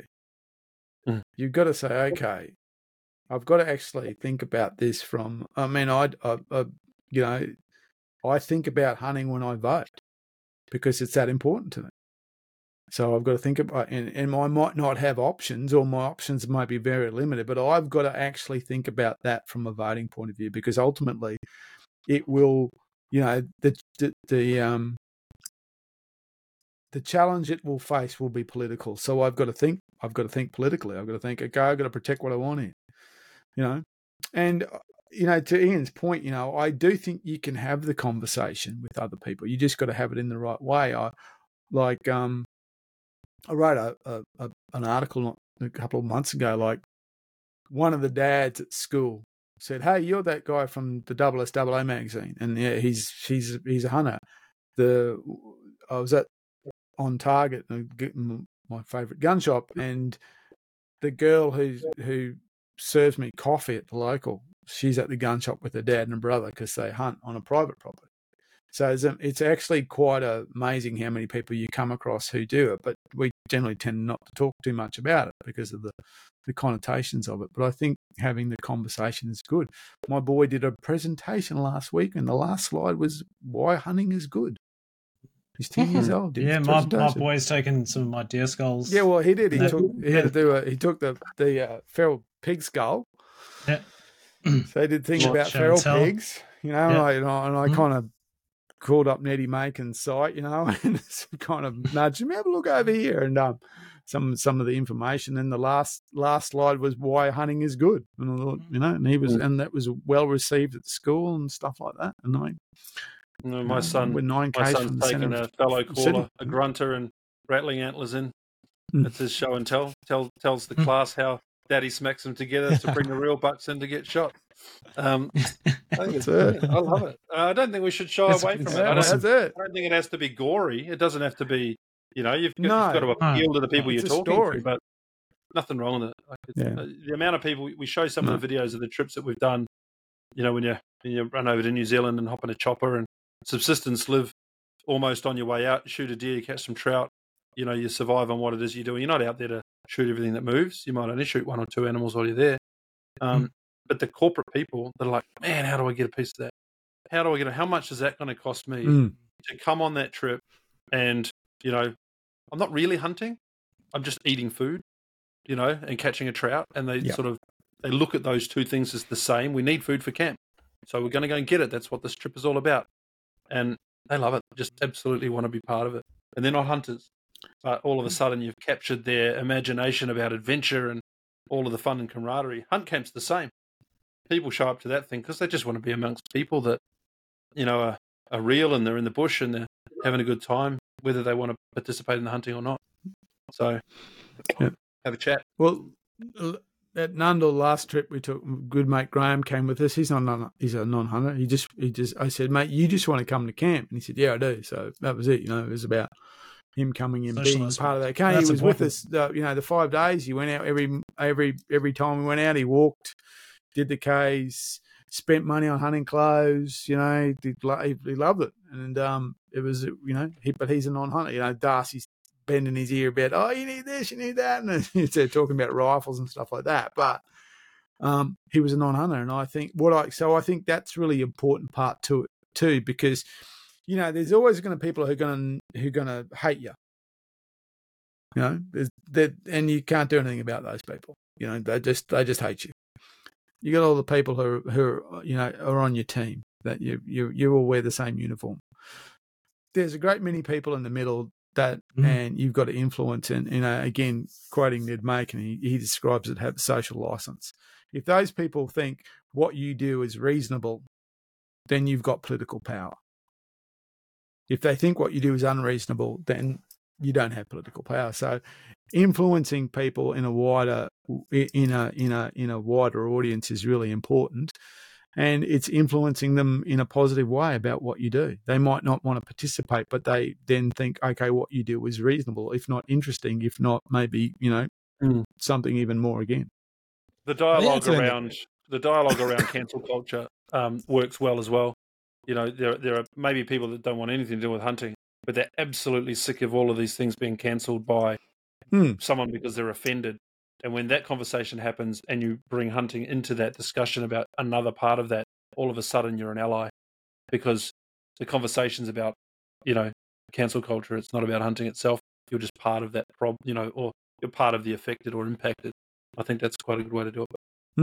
I think you mentioned there, Mark, about like the advocacy side of it, and I think that's been probably an area that's grown so much with like all the new podcasts. There's been two new ones coming out in the last, I think, week, which or announced. That's fantastic. You know, the more content out there that's out there in a positive manner is a win.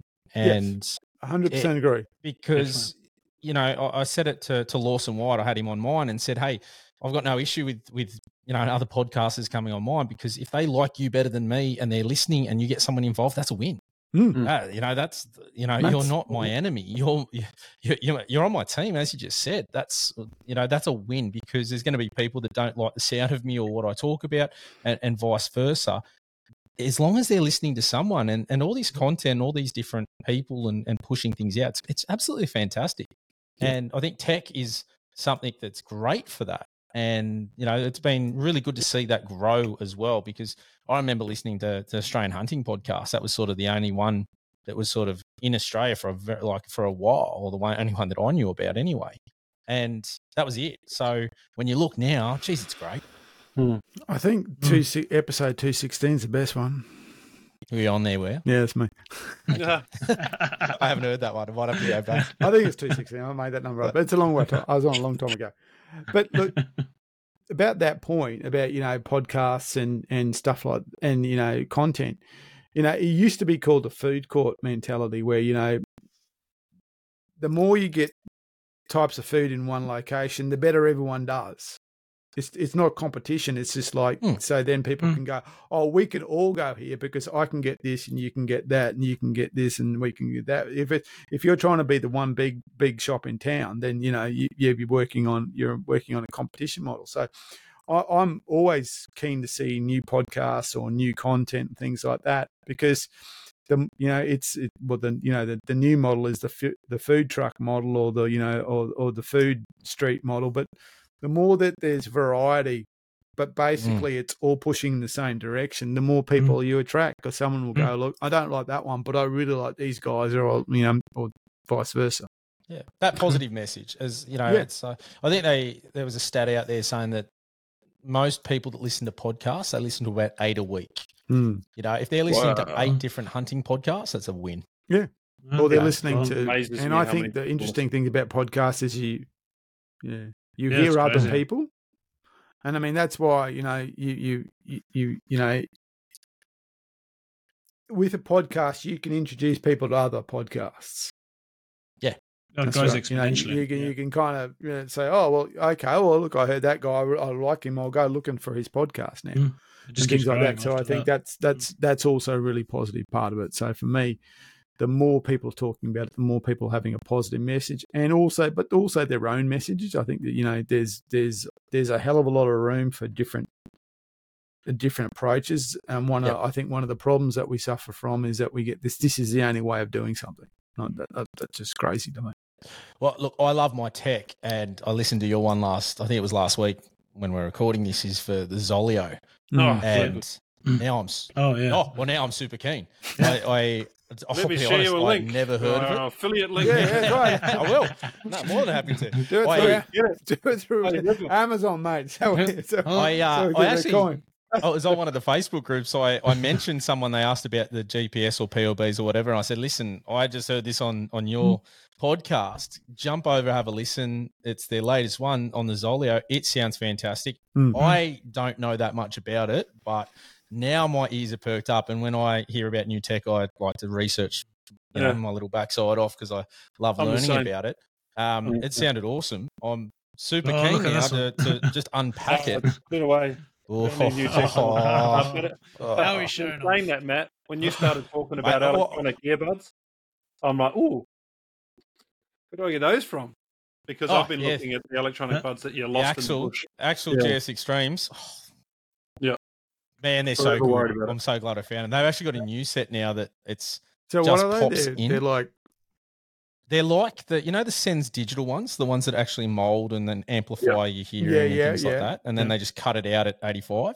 These ones are the same, but they work on like a little compression bud, and now they're $120 US. Oh, so they're just so you're like, it's still your compressed, but mate, they are. Because I took them to the range the other day. Standard electronic earmuffs, so that cut out the sound or actually amplify the sound. Well, they do the same, but these are just tiny things that hook in, and they just got a little lanyard that you turn on and off and change your volume. I took them to the range the other day and just went, oh, what have I been doing with earmuffs?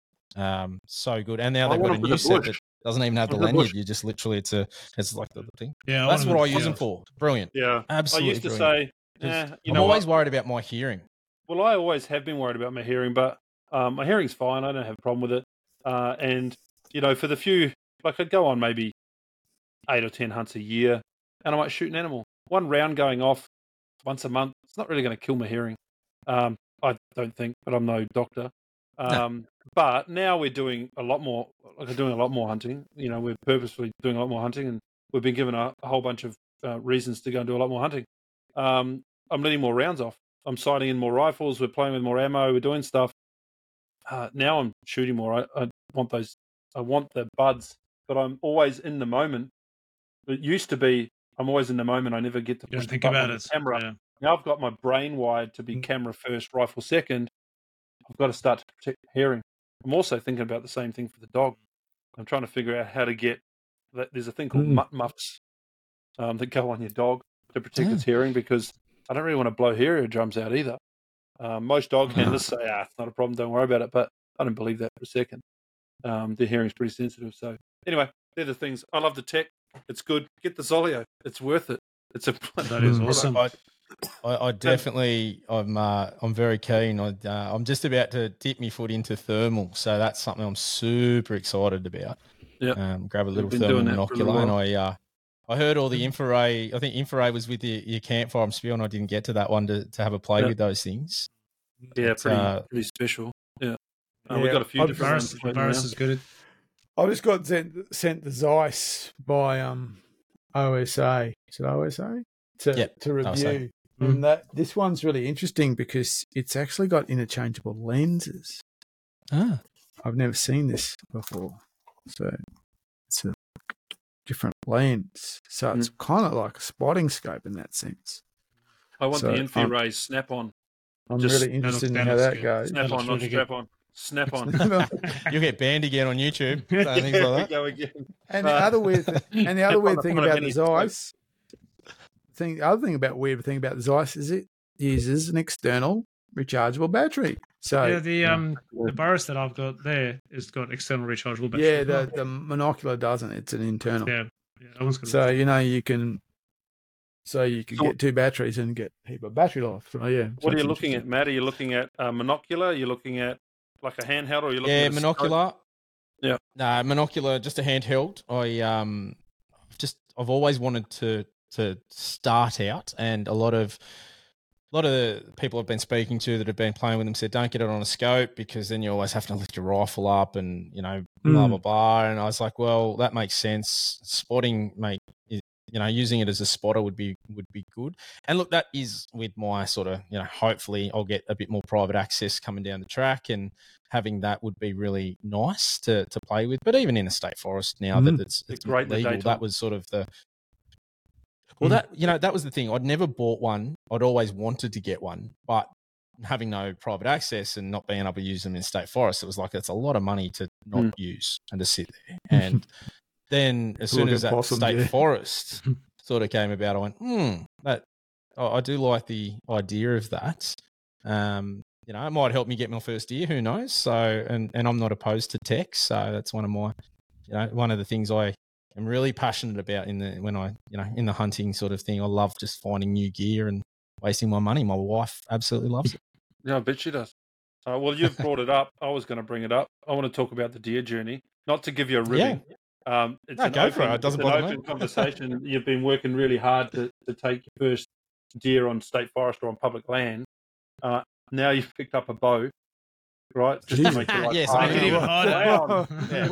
One hard for you before. Yeah, look at me. Yeah. What's the next plan? week? I'm buying myself a pointy stick.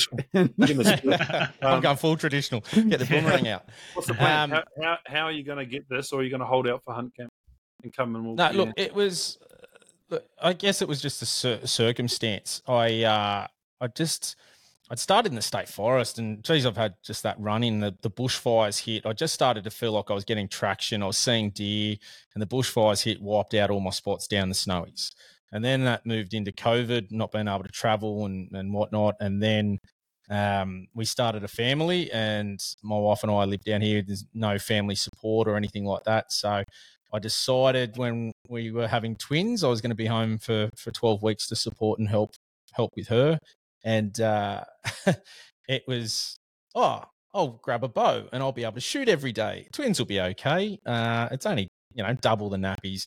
It was definitely not like that. I don't think I slept for the first 3 months. It was a crazy time. So I sort of went, well, I'm limited in how far I can go or the time I can get away. And that was almost why one of the reasons the podcast came about, to be honest, because for the first one anyway was, I'm not going to be able to go away as much. I'm going to talk about it more because I love talking about it and just, meeting people and having those conversations. And then I went, well, the closest state forest for me is Belanglo. It's 50 odd minutes compared to, 3 hours. It's a lot more achievable. And I thought, well, you know what? A lot of it, I like going out just to be in the bush. And it's not, I might sound a bit crazy here, but I don't lay there at night going, I haven't got a deer, geez, I'm a failure. I come back from a hunt going, geez, I learnt something or I had fun. And that's one of the reasons I got into hunting. I've played in multiple World Cups, went over to New Zealand for one of them, and I've always been that competitive sports person. And that's what I love about the hunting side of it, because I have so much to learn and there's so many challenges. And it's probably why I make it a bit harder on myself. Like, I've never got a mentor. I haven't really, struck a chord with too many people in hunting clubs and things like that. So I've been going out on my own and just learning and doing the best I can. And it's a journey. It's taken a while.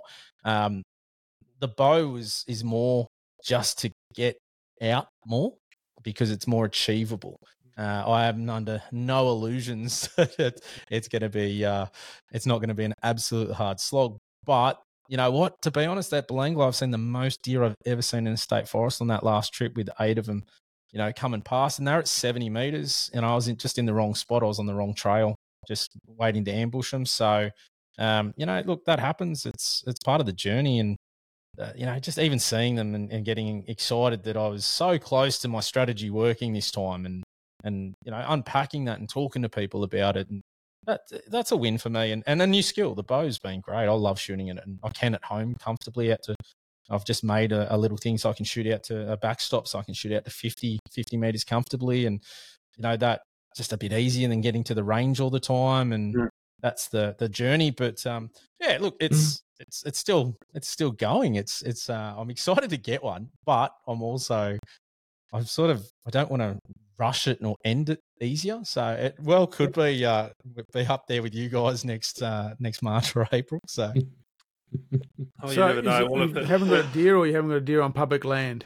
No, I haven't got a deer at all. So I've been shooting for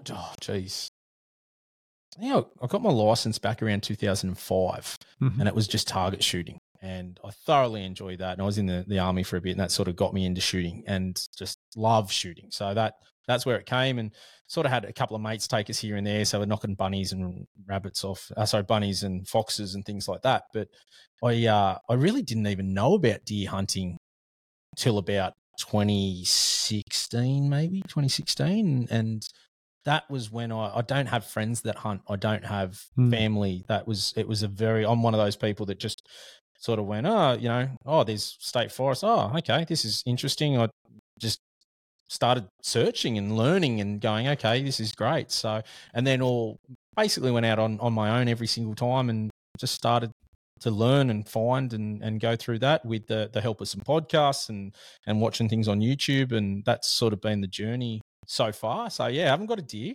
It's been a challenge. Social media is going to go spastic with that day. The day that you post it up. Well, I don't think it will. My social media is very low. So I don't. You got some good listeners. I'm sure you'll get all the encouragement in the world. I'm sure Frank will be all over Frank will that. go mad. Oh, he's such a good Frank will guy. go Frank. nuts. I He's an hope awesome he's guy. there when I get it, to be honest, because he's such a good bloke. But look, it's one of those things. It's exciting for me to go out, and even if it's to get closer, and that seems to be what's happening each time. And it's never been. Trophy hunting. Get why people do it. For me, that has not been the reason I've got into it. That's just not why. That could change. I have no idea. But it'll change when that first. Once you get that first deer, croak, you'll be hooked. Well, I had that last time, and that was amazing. But see, that's that to me now. It's funny. The next one now is like I just want to hear reds roaring. I haven't even I sort of went, I want to hear that because I was able to hear fallow for the first time this rut. The next one's that, which is funny because I sort of sit there and sometimes and go, well, yeah, why isn't it go back and get a fallow buck in the rut? So I'm a bit unique sometimes the way I sort of think or approach things. But that's I don't know. I wouldn't change a thing, to be honest. I sit there and go, I've thoroughly enjoyed what it is. I do enjoy the hard slog and the challenge, and I have been enjoying the public land aspect of it, and that I do like that frustration of getting close but no cigar to drive me, and I need that, and that's why hunting's just the perfect thing because you can do it forever. It's not like playing rugby league where you've got a shelf life, and it's the beauty about it too for me. It's getting into places that maybe no one's ever been and finding something new and along the way, and if hopefully harvesting an animal for that meat, and that's the driving factor as well. So it's just so many elements to it that I just love. Awesome. Everyone's gone very reflective, mate. Yeah. We all know what you're talking about. Yeah, absolutely. We all know exactly what you're talking about. You'll get one, and then you'll go, and then you'll start seeing more, and it'll just become a habit. You'll figure out where they are and what time of day and what the wind's like and what face, and you're like, that'll make sense. Yeah, righto, cool. And you'll just start walking on them.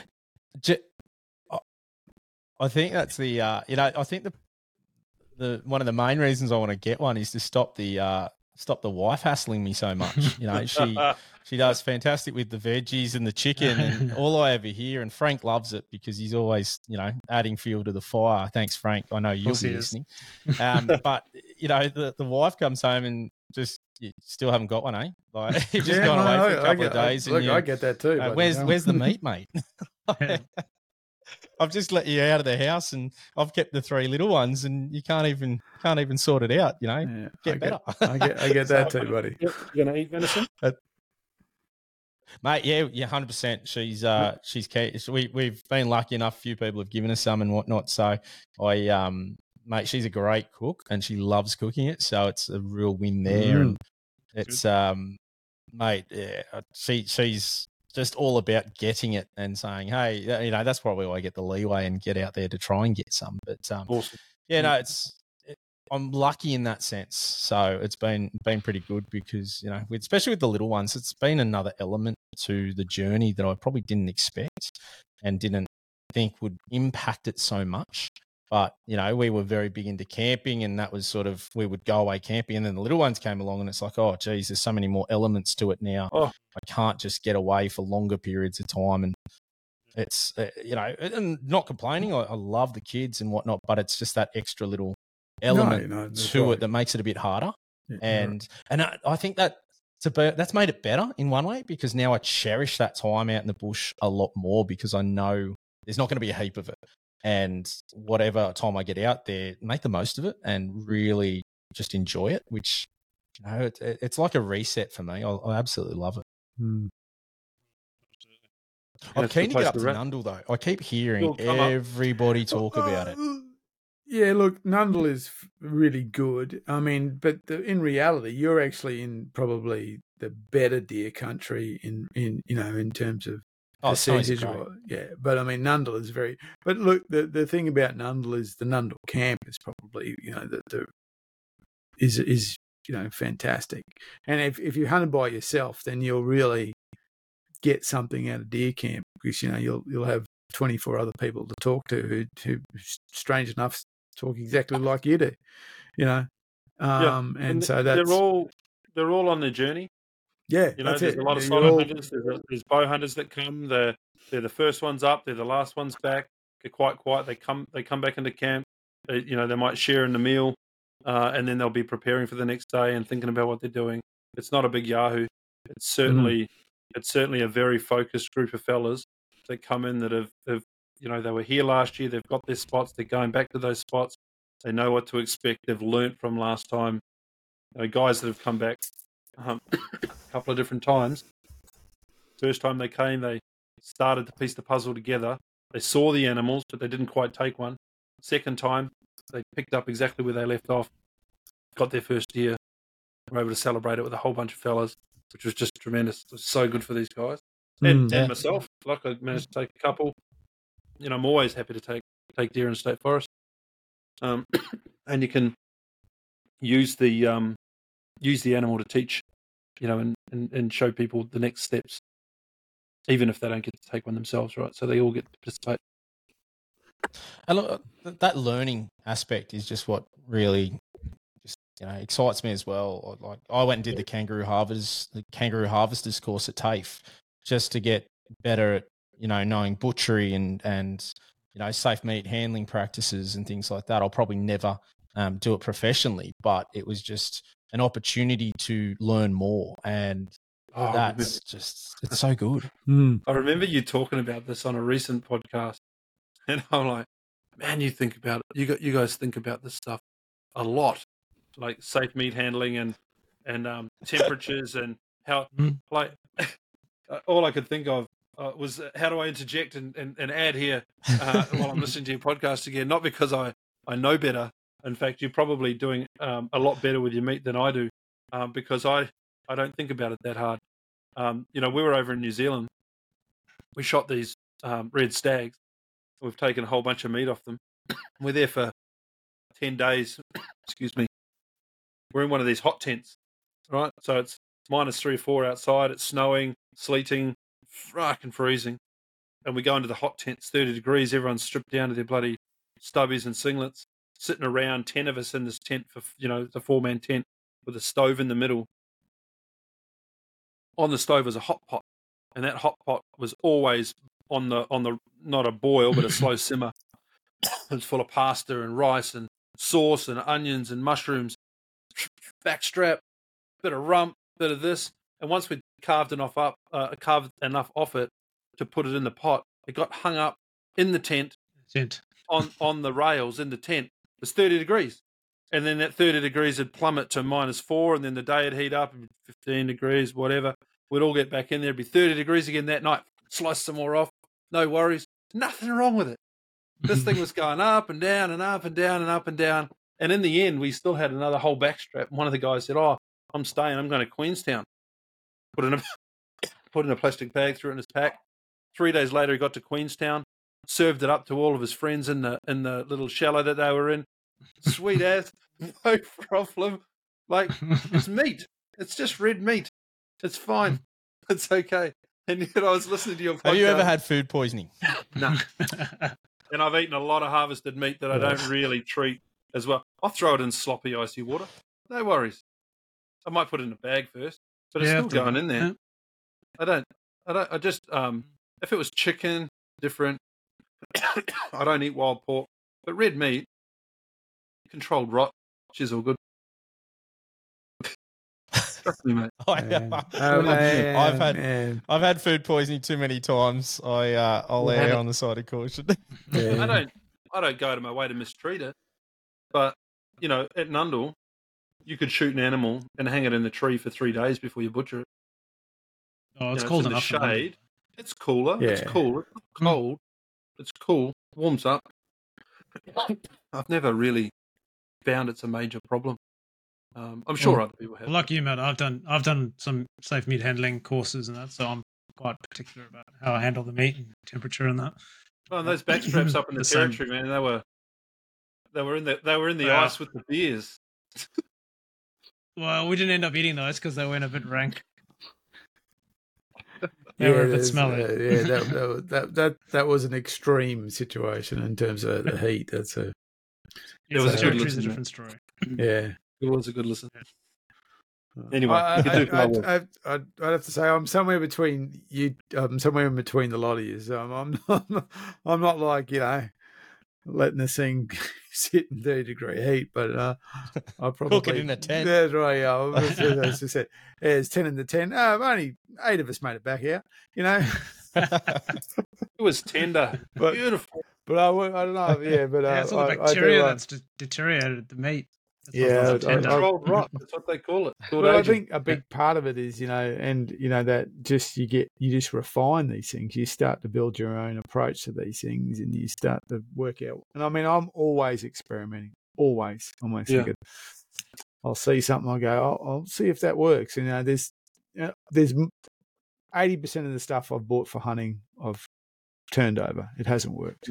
I've tried it. I don't know how many rifles. I was having a conversation with someone about rifle slings. I don't know how many rifle slings I've ended up got one.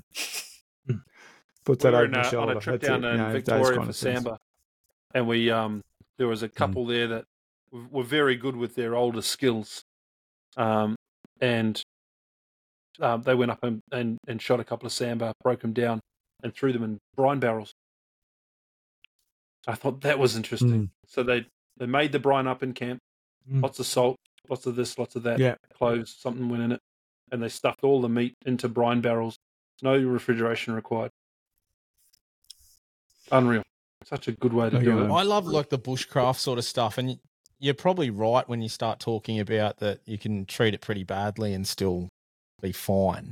Because you sort of, I read about how people did keep meat previously and all the different styles, and nothing obviously happened to them. But it's it's an interesting one. They died when they were 30, but that toothache. Maybe never recovered. Yeah. We just lost grandma through the vapors or something like that. It was his time at 25. Yeah. Maybe there's something to do with that, but yeah, it's Mark, I think that's one of the things I really enjoy too, is finding gear and rotating through gear and just upgrading or getting something new that sounded great, and then you go, it's not that great, and then get rid of it and bring something new in, and that it's all part of the puzzle. It's so much fun to be involved with it, and I'm about to pursue reloading, and it's just I keep finding all these new little rabbit hole avenues and rabbit holes, and I'm just super excited. Stick to the bow, Matt. Stick to the bow. Rabbit hole. That's right. Remember, your crony for the bow won't work for your rifle too. So you'll need 2 of those. You'll need 2 of those. That's a rabbit hole. Too much time on your hands. Reload it. I don't, but I try to make things. That's more and more. Yeah, it's good fun. No, that I know that journey very well. I'm done it myself. I'm still on it. So I've got into Kuyu clothing this year, and you look at those prices and you go, yeah, some people think I'm rich. I'm just irresponsible. So that's it, yeah. And I've always, as the guys will tell you, I have a particular bent for knives and torches.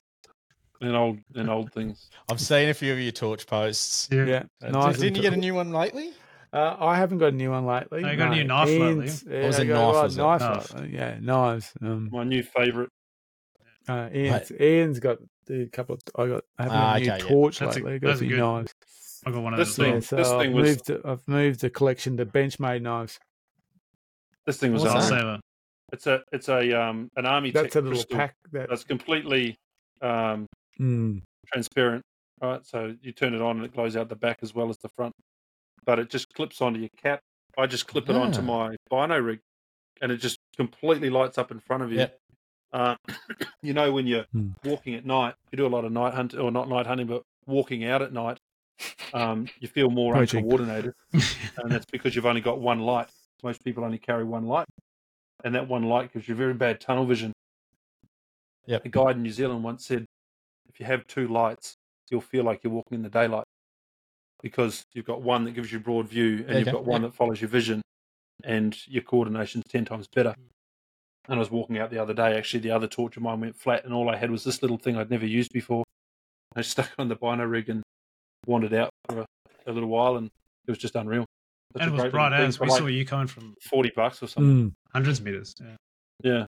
So look, I think that's one of the best things about podcasts is I've picked up so many different things from so many different podcasts that you find out something like now I'll be straight onto that. All right, let me have a look at that. Let me spend the money on that and get something new to test it out. And it's to the point anytime the wife gets in the car and there's a hunting podcast on, she's getting nervous. And she's grabbing the phone, taking away. No online shopping, mate. That's it. Yeah, cuts it. I get She gives me a time limit in the gun shop. I walk in and she goes, "That's it. You got 5 minutes. Hurry up." Oh, there's a reason. How much you spend in 5 minutes, though? A lot. Yeah. And you get in a lot of trouble, especially with a bit of pre-work. You know what you're doing. Yeah, all good. All right, boys. I was super interested. I was super interested to hear you boys all talking about the tickers being away and upgrading, not using them as much anymore. It was in, I think, I think it was the Zolio, wasn't it? The episode you were. I love the ticker. Yeah. And now I'm sitting there going, maybe I need to have a look at expanding my view. Yeah. Because you need more than one rifle. Yeah. Oh, I've got plenty of them. But I was actually thinking of making them all ticker, and now I'm going, well, you guys are you're not even grabbing them at the moment. That's you perked my curiosity. The custom build I built with Beretta is it started life as a ticker, so it is technically a ticker. It's a CDR, and the thing is, I don't own any standard rifles. That's what so all my stuff is modified or customized in some way. So my oldest rifle is a Tikka, and it is fully customized, custom fitted stock and all that stuff, but it's still a Tikka. But there's some other really interesting, there's a lot of nice stuff in there. I mean, Ian and I are running the BRX, which is just a wholly different type of rifle, and then Ian and John have got the Lupos, the Benellis, and they're ridiculously nice when you see them in the box. You go, holy smokes! Because they're a fantastic combination of like new styling, but with really nice componentry and timber work and stuff. It's so smooth. Benelli is just lovely. Oh, that's beautiful. So you just look at it and go, holy smokes, and it's the whatever they call it. It's not Cerakoting. It's what do they call it? Best coating. Best. They've got this armor on it type thing, and so it's pretty spectacular. Look, I'll always have a Tikka in the same. I love my Tikka. I love the action. I think they're great rifles, but there's certainly some good options out there at the moment. Yeah. The BRX, beautiful rifle, but I've got the Timber Benelli, and it is stunning. It is a beautiful rifle. I mean, I was talking to Rigby on Monday night. That stuff. Their side locks start at £150,000, and their the new one, their cheaper one, starts at £35,000. Tune into our next time. That's right.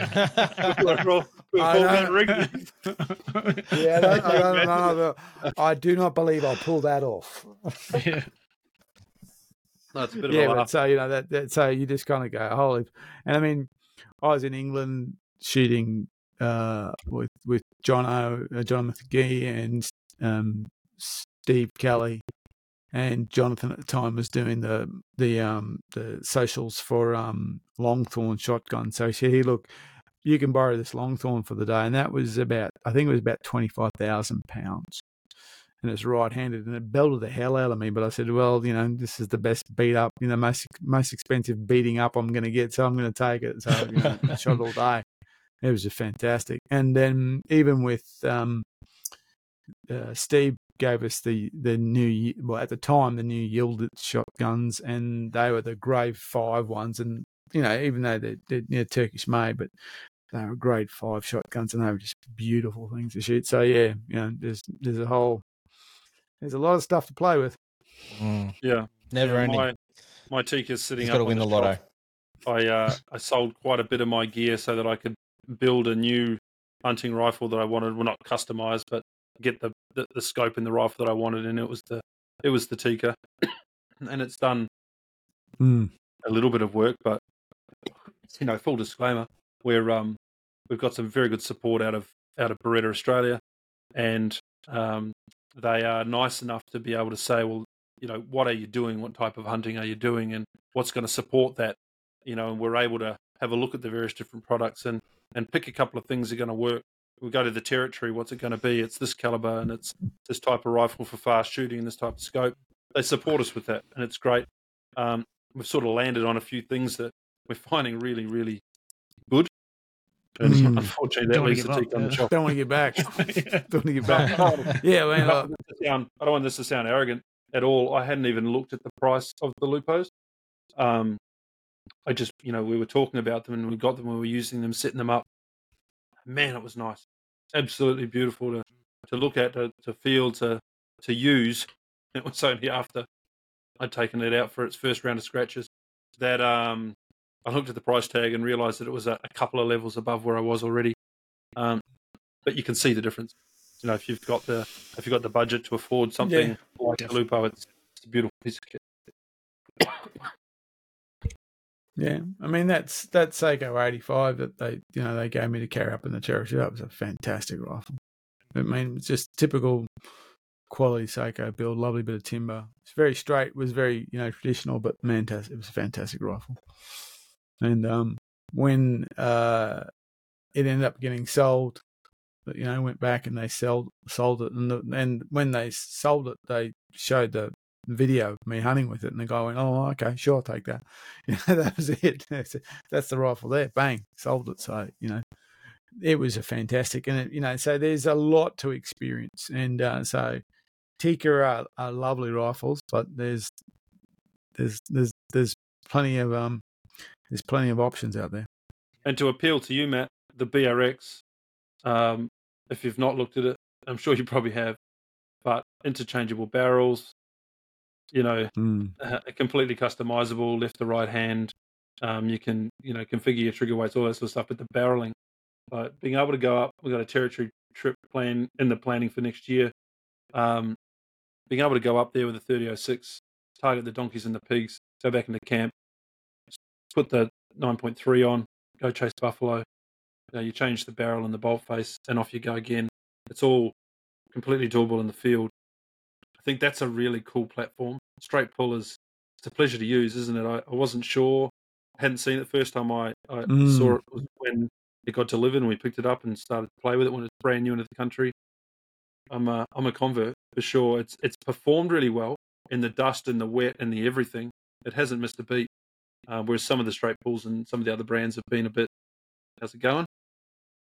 This one, as you can expect, made by Beretta, pretty damn good. So that's worth a look. The interchangeable the interchangeable barrels is just so exciting. Yeah, that's been something that's super. Like I've been sort of paying close attention, looking at the Seikos, and I know Hardy do them and things like that, and watching that space. Geez, it's good. Yeah. So I've got the BRX, the Minecraft one as we call it. That I carried last week was the first time I actually carried in the field, and so I carried it. Didn't get to use it because basically I was checking trail cameras. But that'll be what I'll be carrying for the rest of the year, and I'm running a red dot on it. So which is again changing up, being just trying some. And Beretta actually, Scott from Beretta actually challenged me. He said, "I want you to try it," and I went, and he said, "Okay," and I said, "Well, I'll put a scope on it." And I want you to try red dots. So I said, "Okay, I'll give it a go." So I'm actually learning a different way of shooting, and we're actually hopefully to get Carl from Aimpoint in Sweden on one of the podcasts, who we met at a training night to talk a little bit about it, because he's hunted around the world with them. So yeah, that's cool. Yeah, it is. Get him to hunt camp. Great. Yeah, I've actually got a text message back from him, so it's we're moving. We're moving that right direction. Well, good luck with your choices. You've got a lot to think about if you're looking at your next rifle and all the information that's out there now to peruse. So, yeah. All I know is when it comes to your next rifle, the answer is always yes. Send that email that came in today. That's right. Try them all. That's right. should I get a new rifle? Don't ask silly questions. Just ask what kind. It's just about what kind. You know, the answer is yes. It's just what kind. That's just we'll work that part out later. But the answer is always yes. Yeah, 100%. Well, I think we're about done, guys. Awesome. Well, thanks, Matt. Thanks for being on the podcast this evening. Really enjoyed it. It was a good chat. Yeah, thanks, gents. Thank you very much. Yeah, stuff, I don't know what's up with your mic. It keeps fighting in. But yeah, mate, thank you very much for coming on. It's been it's funny. It's completely different structure. So it's been an exploratory podcast for us as much as anything. So appreciate your time, buddy. No, thanks for having us, boys. I've thoroughly enjoyed it, and keep doing what you're doing. It's great stuff. Thanks, Matt. Okay. Good on you, man. Thanks, mate. Okay, guys.